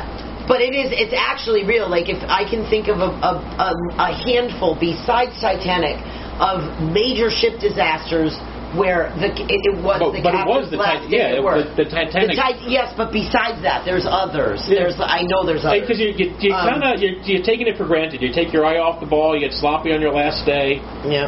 And I don't care how much money they're supposed to be getting, the extra cash on this. All the food is gone. Right. And you see Let's just keep going. And you see a demon. Yeah. It's going to be cabbage for the rest of the day. They had cabbage and potatoes. But again, I think they did a good job of emphasizing that they had the money in their eyes. And that, if I was in their shoes, and they weren't paying seamen a whole lot of money back then, and you're getting this thing that you could live in a brothel for a month. Fuck, I'll go with potatoes for a week. Yeah, but once you see the demon, gone. Well, and I think the mythology around Demeter. She was the mother of Persephone. She's the goddess of the harvest. And Demeter's also has to do with agriculture and food. So the boat carrying food and literally carrying food for Dracula. Yeah. And Demeter, because the kidnapping of Persephone goes underworld, and so she doesn't allow anything to grow, and that's the origin of winter. So the Demeter also brings winter. She ate the 4 seeds. Right. That's why we have the 4 seasons. Well, I did like in the movie the fact the scene where they finally realized that he's been pacing himself. He's been rationing. Oh, yeah, that was nice. Now he doesn't need us anymore. Oh, shit. That was good. I like that. That was a really nice moment. I did like that also. I think this was also tough just to convert to a screenplay, because the original, if you read just the chapter, that's the thing. It's right. The whole novel's epistolary. We all know that. The problem with that is that epistolary is only told from one person's point of view. So they had to take something that traditionally should have really just been a found footage movie, if you think about it, even though they didn't have that kind of shit in 1897 or whatever. It should have just been a found footage movie in order to keep things kind of more truthful, or to adhere better to the book. They had to do this in a way that showed what was happening. But that said, I really think it would have been more interesting if we didn't know what was going on. So, how... If you were telling... I think... Because what story are we actually telling if we just know it's Dracula? So it's become sort of meta at that point. Right. That here, we're showing you people what you already know, but since you're curious about it, we're going to show it to you. Well, but see, I think that's sort of like... I don't know if it was Prey or Predators, where they weren't going to tell you that it was a Predator film. Yeah, that was Prey. That was Prey? And Prey, because I thought that was also the ship. The spaceship. That one. Prometheus. Yeah. Oh, Prometheus. Yeah, right. Those, and there are those things where you're like, oh my God, you realize at the end it's sort of like Split, where you didn't know it was a sequel to Unbreakable until the very end. Right. But we just know that because audiences want to, and because marketing departments are lazy, they want to tie it into that existing property, so they're going to try to sell it. And so that's going to be up there front and center. To be fair to this movie, even the book, you already know that it's Dracula. Yes. Oh, that's true. That's true. Yeah, you're right. But the mystery is looking at the eyes of the captain and what he sees, and how he sees all his people start going insane or acting strange, or saying we saw someone, he's walking around and he doesn't believe it. And then the first mate is a dink in this story too, but because he doesn't believe in supernatural stuff. And then when the first mate sees the supernatural stuff, because he and the captain are the last to survive, he flips out and he says, I'm out of here, I'm suicide, and then he suicides. And that's when the captain goes in and he sees the vampire, and he goes, okay, now and again, it's just a person, it's not the monster we see here. That's when he pulls the cross out, ties himself, and wants to get the ship and board. But you say something? Even at that point, when the guy jumps overboard, the captain immediately assumes it's been the first mate the whole time. It's been a serial killer the whole time, exactly. And he's been throwing people overboard. Right. But then he sees the monster, and then he goes, okay, the first mate was smart, and he actually died a sailor's death. Well, and whenever we cover a movie that's based on a book, we get into the conversation like Phil will never let it go how it's different from the book. And I just never reread the book before you watch the movie. But I think the real problem is that in the credits they say based on blah blah blah blah, when they really should say inspired by. If they're not doing a straightforward adaptation of it, don't use based on, use inspired by. Well, very few things ever do, though. This is how adaptations work. And you are an informed moviegoer. You should know what based on means, and it means that we based it on it, and then we did our own thing. Even though many things that are based on have jack shit to do with the thing they're based on. It's bad phraseology. They should stop. And this is completely different. It's not a little difference. It's completely different. I mean, even Dracula, the monster, is completely different. I don't know about completely. If you just go off that there's a boat. It's called the Demeter. Like in that there's people on it. They die. But there was no monster. That's but you don't see it. But right. But it's coming from a whole novel, and we already know that Dracula's in the novel. This was based on that chapter. I almost feel like that's a novel. But that chapter is still the same Dracula. But that's there to let the audiences know this is a Dracula story. I'm sorry, but this whole Dracula in this picture, the only thing I see when I see him there at the end is he looks like the one scene in the 1992 Bram Stoker Dracula where like they walk in and he's a bat. That's what he looks like through this whole thing, he's turning into that for the whole thing, and I was just like, that should never happened. I'm against Eric. Eric likes his monstrous vampires. I prefer more human vampires. Yeah. I'll take my Kid Sutherland, my Chris Sarandon, my Bela Lugosi, my Christopher Lee. And no, Stakeland were great. I like them both. I like the vampires that can pass. And I'm more of a Dusk Till Dawn kind of guy, where they look like humans, but then and I think that was a nice compromise, right? Yeah. That when you can find that, the idea of them revealing their true selves and then hiding behind a human mask. I was kind of hoping at some point we might see that human mask, even if it was just as that cameo in the pub at the very end.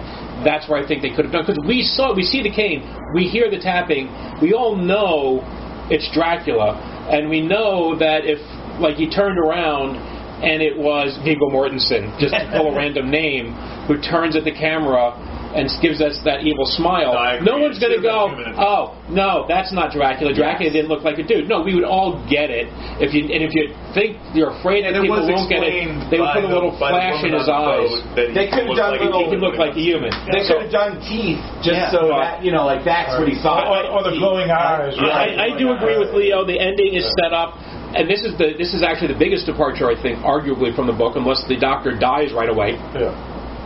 Is that he then goes off to kill him, and it's not, it's not which has nothing to do with it. Which has nothing to do with it. And part of me wonders if there was an original draft where it's a white guy playing the doctor, and then you find out it's Van Helsing. And then you find out, as he's outlining the journey, it sounds like Dr. Van Helsing. I go, oh my God! They're trying to do that. And then it's like, Dr. Van Helsing, oh no, he's black. Shit, okay, we can't do that. He's not Dutch. He's not Dutch, yeah. No, we can't do that. Look, Universal have been trying to reboot this. Their Monster Universe was a colossal failure. I really wanted to. And then Invisible Man did well, and then immediately got its legs cut out from it because of the pandemic. And I don't know if they still are planning a sequel to that or not. And Tom Cruise Mummy. Well, they had the Invisible Man. That's one of the they had the Invisible Man. Stopped. They had the Invisible Man. 15 minutes. Yeah, that's the only one they've had any luck with. Dracula Untold, I don't think was that good. Right. And I think part of their problem is that they really, really, really, really, really want to turn their monsters into superheroes, and that's not what they should be doing. Right. The Invisible Man. People would want. Right. The Invisible Man is a fucking psychopath, and in the original story, in the original movie, he is a giant James Bond level villain. That was right. one of the few reboots I actually enjoyed. Right, and that's I love the Invisible Man. I thought that was a great. Lee Wan was awesome. Trying to turn Dracula into a sympathetic character, which they started sometime in the 70s when they introduced the reincarnated love character, and they were getting away from Christopher Lee. It's like, oh no, Dracula should be an evil little bastard. Yeah. Well, Fran. He's a master. The Jello one. That one, he was an evil bastard. Yes, he was. Oh, Nathan, can you mention that thing about the rats? Oh, the fact that they come in and they say, oh, the rats were all scared and they jumped overboard. Actually, Dracula can control rats. That's right. There's that. That's a really good point. If he wants to. It's not like they're in his vicinity, they all stop and say, what are your orders, my master? The wolves do. But they didn't have to be jump ship. In other words, he could have just left them alone. Because, eating them would have made the most sense. I did love that line where he says, a boat without rats is unnatural. Yeah. That was just that gave me chills. I don't know why that line gave me chills. If you burn the ship, there would be rats hiding in the ashes, right? And that's. But I think that's also though, because again you got a little bit of. I know Dracula bat-like wings, but he also has a bit of a ratty face. Yeah. I think that's also to emphasize the point that he will find a place to hide, right? And I don't think they needed to take that from subtext to text at some point. Yes. So when it was, hey, look, we found his hiding spot, someone should have said, okay, you know what? It's dawn. He's not coming back. He found someplace else on the ship to hide. And then that would have... Let's dump all these over. That would have emphasized the danger. Yeah. Well, it would have been harder to... But but see, and then, again, once dump them over, these were crates of soil, and you've got, at this point, a handful of people left, an old man, a woman, the doctor, and the first mate. And right? it did take like double the crew to get him on board. So I think they said, can we dump? But it wouldn't have been silly for someone to say, can we dump him overboard? And you go like, fuck no. Well, and I do a shovelful at a time, maybe. Right. Well, and that's the point. Why dump it over if they want to get the bonus, right? So there's all these contradictions in this whole film. Well, and also too, I thought in the beginning, in the not opening, once everybody's dying. In the opening chapter 7, or in the diary portion, there is a mention. Oh, there's a dude standing there going, "There's a storm coming," and there's these other little omens that are very subtle. But I did kind of react to this movie being heavy-handed in the first 10 minutes with everybody going, "This is bad. You shouldn't get on there." I was like, Jesus Christ, shut up. This is too much. Right. Because that would cause the sailors to be worried straight up from the beginning. Right. Which they are. Still, a superstition was not low at that time. Well, because but I think that but you still had. But it was too much. I'm just saying, for the movie, it was a little too much. But even when they were superstitious, they probably didn't think of themselves as superstition. They probably still looked at the Romani or the Gypsies, whatever, and looked at them and go, "Oh, they're just crazy. They're primitive people who believe in primitive things, not like us. We know mermaids are real, So you will always believe that your culture is the superior culture to the other culture. But I did wonder, did Dracula tip well? Why did they bring his ashes? I mean, I guess maybe just to get him the fuck out of the country. Yeah, they were trying to get rid of him. He was leaving. Right. There's no one left there to kill. And I will say, I know that they were coming down. I thought the depiction, because Nathan and I were listening to chapters 1 and we started chapter 2 of the Bram Stoker's Dracula in the car on the drive out here. After we listened to the thing, we started with chapter 1. And I have to say, the way that they, in this movie, visually showed the carts and the landscape with the snow of them bringing this wagon, this caravan down to the town to put on the ship, and the way that these Carpathians were rendered with the big, mustaches and all that, and the way that they were all dressed, man, they nailed it. They nailed it. That is exactly what it looked like in my head. And I was like, holy crap, were they in my head? This is what I saw. But I mean, in the book, didn't Dracula actually have a good relationship with the Romanis?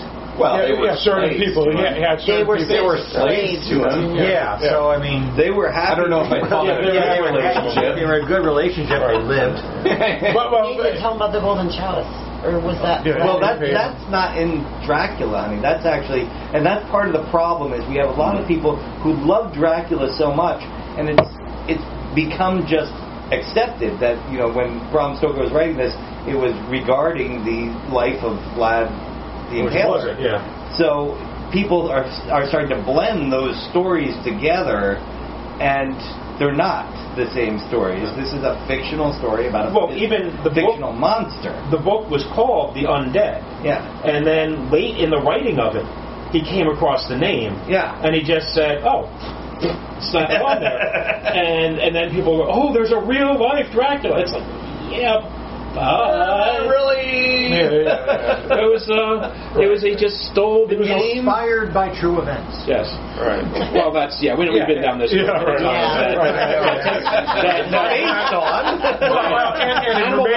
I mean, they were doing Norman Bates and Leatherface are all inspired by Ed Gaines. But Vlad the Impaler is a hero of Romania anyway, because he kicked out the Muslims, the Turks. He got rid of them, and so he's a hero over there.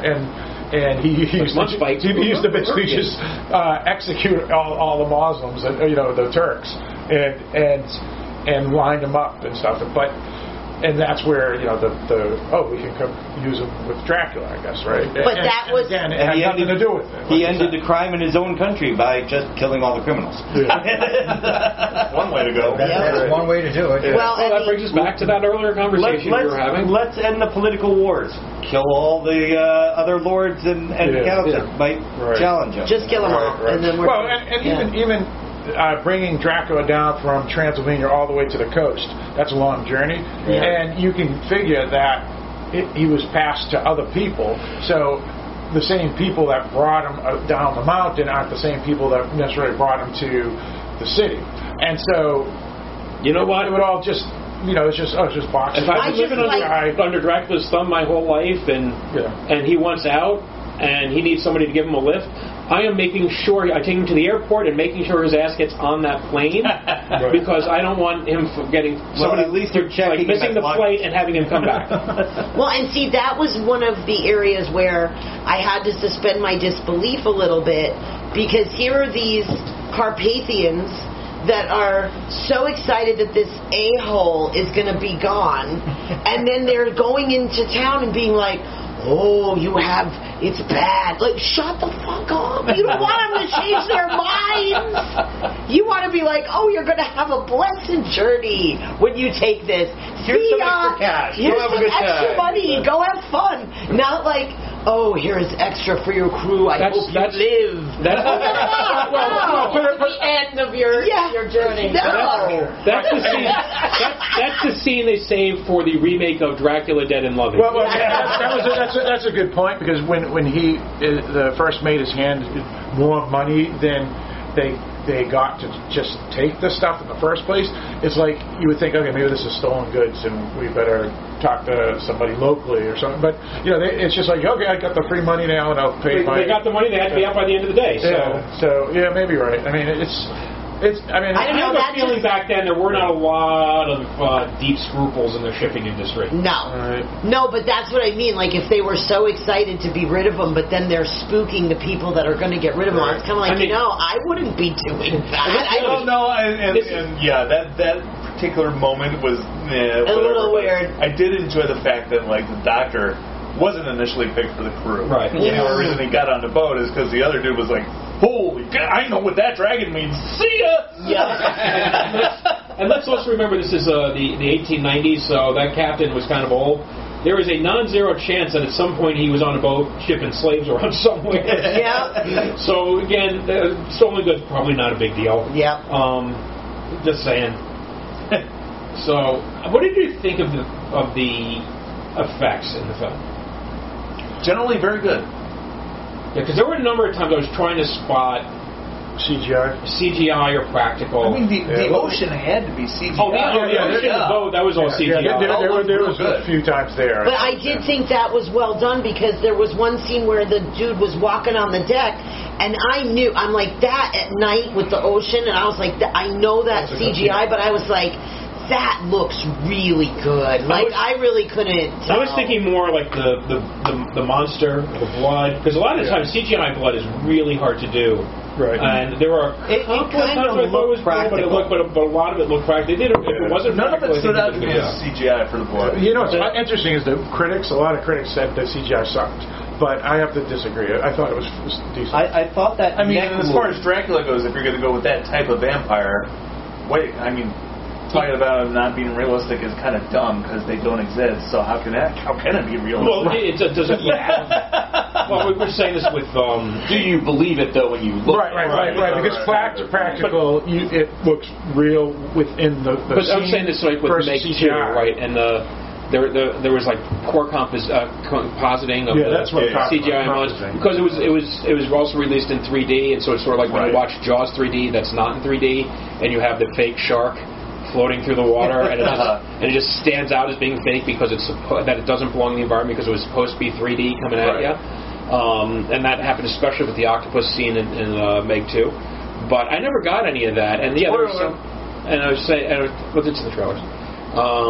And I don't. I thought it was pretty well done. I was just wondering, am I having a hard time picking up on the CGI? And other people are going, nope, that was all CGI. It was done well. Clearly, Dracula was CGI, but it didn't bother me because it's a monster. And a lot of the stuff you could have gotten a contortionist to do, like the. I mean, there's an actor in the credits. Yeah, the guy was in Dracula, so there was a dude. Oh, there were times it was definitely makeup. CGI'd over him. Yeah, the same actor that did Wreck, the monster in Wreck, at the end.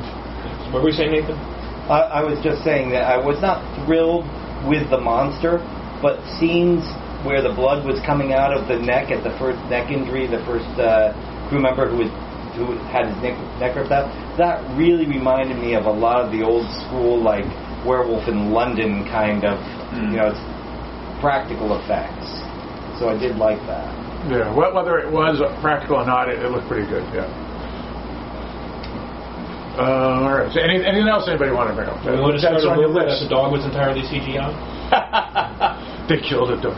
They killed hundreds of It took them this long to get to the complaint about the dog dying. Well, they killed all the animals. Yeah. The only I had enough complaints about this film that I didn't even bring up the dog. Don't, with the number of wings you eat, don't tell me you're upset about them killing the chickens. That's true. Now I'm hungry. The only thing that I just wanted to say was, even though they could have taken the opportunity to use a few phrases from the original journals and didn't, I did say that the voiceovers that they did do did not feel they felt like they worked. They weren't it wasn't like, oh God, somebody modern wrote that. It's easy to be really cheesy with voiceover. Yeah, and they did. I felt that they did a good job with that. Because I was ready. I was like, oh man, they're going to do some cheesy modern lingo voiceover, and I'm going to be the only happy. issues I had about the voiceovers is it didn't come right from the journal and the book. Yeah. It was a book thing. But they could have. That's the thing. They could have done that. If you did not make the user error of reading the book immediately before seeing the movie, would you have known that those were changed? No, I would not have known. I would concur with that statement. Yeah. And that's why you shouldn't read it beforehand, because what I look at most of the time when I'm reading or watching an adaptation of a story that I haven't read in a long time, I'll read it later. I'll read it later. I'll go watch it and say, okay, this kind of fits with my... but it wasn't Russian. Well, you're weird. That is how I usually do it. I will watch the movie and then go read the thing later. But because Phil was going on about Russians and Romany and all this, I was like, you know what? I am going to get that and reread it now, because maybe there's an opportunity for us to have an interesting discussion. Right, but I haven't read the fucker in 35 years, so I better do it. Well, it's not like they made Dracula French. You know, nobody cared about the sailors on the boat. I did. It's Russian. And you didn't care about it because they're Russian. Anyway, personally, I thought that having read, in this particular instance, having listened to the little journal part, which is all we really listened to, is about 17 minutes in the car, enriched my experience. We basically listened to it because I really got tired the other night and we're saying, Nathan, what was this part of Dracula? I mean, let's just listen to the story, okay? What does that mean? Yeah. No, I mean, look, there's a lot of characters in Dracula where their ethnicity is important. Dracula is obviously, because the whole story is about foreigners coming to England. Was it Jack, who was the American? And then of course Van Helsing, and then Van Helsing himself. is Dutch. Although Van Helsing, I don't know that it matters that he was Dutch so much, other than it's his name. Right. It doesn't matter about the American either. Well, it doesn't matter. But no, they make an issue that they make a big issue of the fact that he's the American suitor, and that's how you distinguish him, because he was a cowboy, and that's how you distinguish him from the other two suitors that she had. Yeah, that's a fair point. So that at least. And I'm not saying but even that I wouldn't say they couldn't change. Right. It was just, why would you? Right. Right. There was no. I mean, he chose the Van Helsing as Dutch and the guy as American, Jack. But you're right. And if you're right. You could have made him French and Italian. Right. And if they were doing a Japanese adaptation of Dracula and they made the Jack character Korean, then you go, okay, well that works. Yeah, well, I mean, at the time, you had to have the American being the way it was, because he kind of had the rugged Western. He came from Texas. He's the guy, because he's also the guy who said, "Okay, I got a repeaters, and that's the Winchester lever actions." Even then, the Americans got to bring the guns. Exactly. Yeah. Guns. Yep. Anyway, and you have to remember too, at the time that Dracula was written, there was a religious war going on. You had the Protestants versus the Roman Catholics, who were versus the Orthodox Catholics, all in that same area that this was going on. And the Turks were already there. Yeah, they still owned the property until 1918. Yep. Yeah, that's right. So thank God we all get along so well now. Yes. It's not like we go to war over religion these days. Right, and Eastern Europe still doesn't have any wars today. Yeah. No, never. And no one has ever died in Disney World. No. Now, anything else that anybody want to bring up that is on their list about the film that we haven't brought up yet? Bear McCreary was the composer. Music, yeah. Yeah, he was actually our late addition, because it was originally another guy that had to pull out because of the problems with the film and the delay. I would really like to get the score, because it's a nice score. Bear McCreary, the guy that I'll get the guy's name. Does the music for The Walking Dead. or at least for the original Walking Dead series. I don't know if he's done it for the others. I know he did Battlestar Galactica. It was supposed to be music for, which was fantastic. It was supposed to be Thomas Newman. He did. Thomas. Yeah, and he had to drop out literally like at the last minute. Thomas Newman did Finding Nemo and the new one that we just saw, Nathan. Pixar's Elemental. And I think it worked out because like several times during the movie, I found myself noticing the score. Me and how too. Good it was. Yeah. And you know what? Either one of them would have been great. It's just that. And he also did the score for Godzilla King of the Monsters, which of the Godzilla trio, I think was the best of the score out of those three films. I mean, I like Thomas Newman a lot. I own several of his scores, but after the score that I heard on this film, I have to say I think the guy that did this kind of married the tone a little better. I don't know. I don't know what Thomas Newman would have done, good too. But he's not. He would have done well, but he just is not as dark. I don't find his work to be as tonally dark. And even when he's doing dark stuff, it's not 100%. I get the skepticism, but I am always willing to give an artist a chance to do something that we haven't seen before, because that's inevitably what happens. Is like, oh, you scored a bunch of Pixar movies. You can't possibly do a scary vampire film. Right. Well, and they're like, but I really want to. Well, and I'm not. He's done a lot of great I'm stuff, not saying that he couldn't do a dark. I just think that this guy that they got to do this is probably a better match. I think it worked out for the best. That's all that I'm not disagreeing. It's fair. But that's it for me. All right. Anybody else? Eric, anything? You're usually the one that says I'm good, and then that's when we wrap up. I'm good.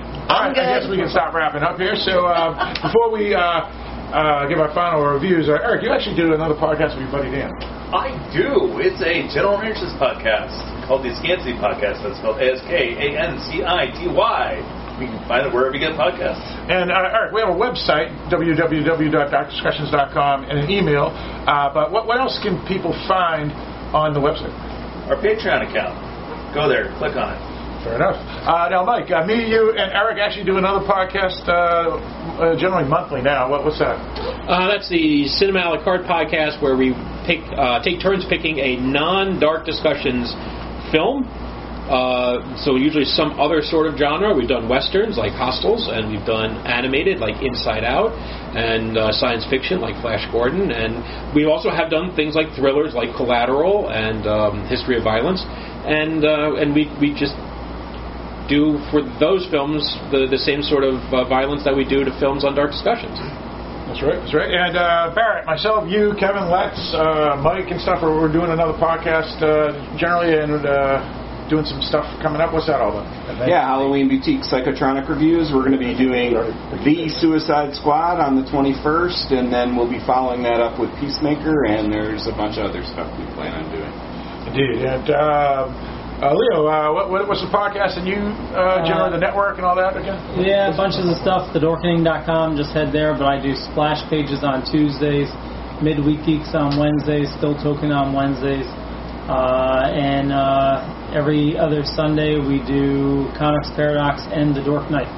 Excellent. And the Schoonovers, you guys do stuff, anything you want to talk about? Yeah, you can. I am a short fiction writer, and I also have a magazine called 34 Orchard, which is You're not that short. Literary fiction. I wasn't going to. LOL. No, you guys have been teasing me about that for years. But anyway, I write short fiction, and you can find out more about me at ChristyPetersonSchoonover.com. Nathan? And you can't find me anywhere anymore. I don't exist. But moving on, you can find my old archives at ShadowNation.com, and Sean Burris is still going on there, and I'm working on some other projects right now that are to be announced in the future, but currently are not at that point yet. So. All right, sounds good. So let's give our final thoughts on this film here. Once again, it's called The Voyage of the Demeter. So let's start with you, Barrett. Yeah, I really liked the film a lot, but there are some flaws that are hard for me to get past. It's very authentic, great filming, great acting, but just those few flaws just kind of stick out for me. All right, sounds good. Let's go with you, Mike. I liked it. I could easily see this being on my top 20 list by the end of the year. I don't see it on my top 10. I don't know if I like this better than the other Dracula movie that came out earlier this year, which was Renfield.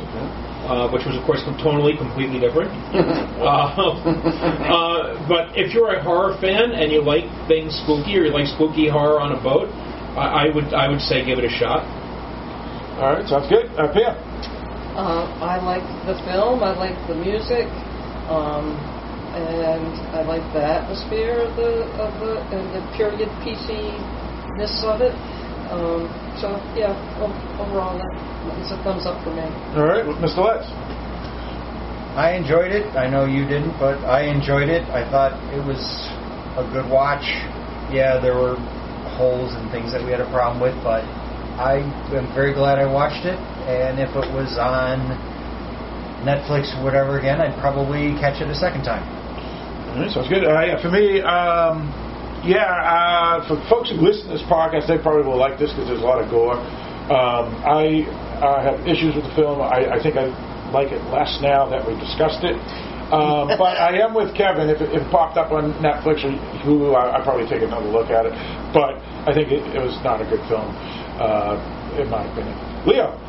Yep, I enjoyed it. I enjoy, period piece movies, so I think they did a really good job on that. Definitely, the plot holes were a little tough to get by, but I thought it was well acted and, really well put together other than the silly plot holes. All right, Chrissy. Yeah, I'm going to say that I would definitely recommend this to anybody that likes spooky, creepy, a little different. There was a lot to like about this film, despite its flaws. So, yeah, I definitely, and let's just put it this way, if you have a choice between this or Skinamarink, definitely go with this. Absolutely. Amen. So, yeah, I'm going to give it a We are losing so many listeners over the Skinamarink. They are not listeners. I don't care. Yeah, the heck with them if they like that film. Nate, what do you got? I am horribly torn. I'm horribly torn because I just sit there thinking if I went into this going in to see a monster movie, I'd give this a 7.5 or 8. But going in and seeing this as a Dracula movie, it's like a 4. So it hurts to say it, but I'm torn and I'm right down the middle on this one. And I'd have to say it's not one I would go pay to see again. But if it was free to see, I might see it. It's better than Dracula 2000. Eric. Is that but it's as good as Buffy. Dracula.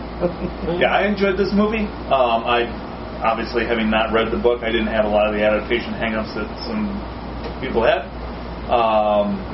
It could have tightened up the pacing a little bit. That's really my only issue with the movie. I thought it looked great. I thought it was acted well. I thought the score was fantastic. Overall, I enjoyed the movie. All right, sounds good. So, once again, the film is called The Last Voyage of the Demeter, directed by Andre Ovredal, known for Troll Hunter and Autopsy of Jane Doe. Both great movies. Absolutely fantastic. Two of the best. This film stars Corey Harkins, Aisling Franciosi, Liam Cunningham, known for Game of Thrones, and David Dasmalchian. The film is presently at theaters. As again, for Pam, we are recording this on August 12th, 2023. We do have a website, darkdiscussions.com, and the email is darkdiscussions@aol.com. Just put in the subject that it's specifically for this podcast, so we know it's for this podcast, because that email is used for all the podcasts on the website. So I think that's pretty much our opinion on the film. Thanks for joining us, at least virtually, as we join each other together in Mystic, Connecticut for the Dark Discussions podcast meetup. And with that stated, Eric, why don't you lead us out? All right. Once again, I want to thank Leo for hosting us today. Thank you, sir. Yay! It's been a pleasure. And thank you to our listeners for tuning in and listening to us talk about The Last Voyage of the Demeter. Come back next week. We'll have another topic. Now I want to see Dracula versus Trolls.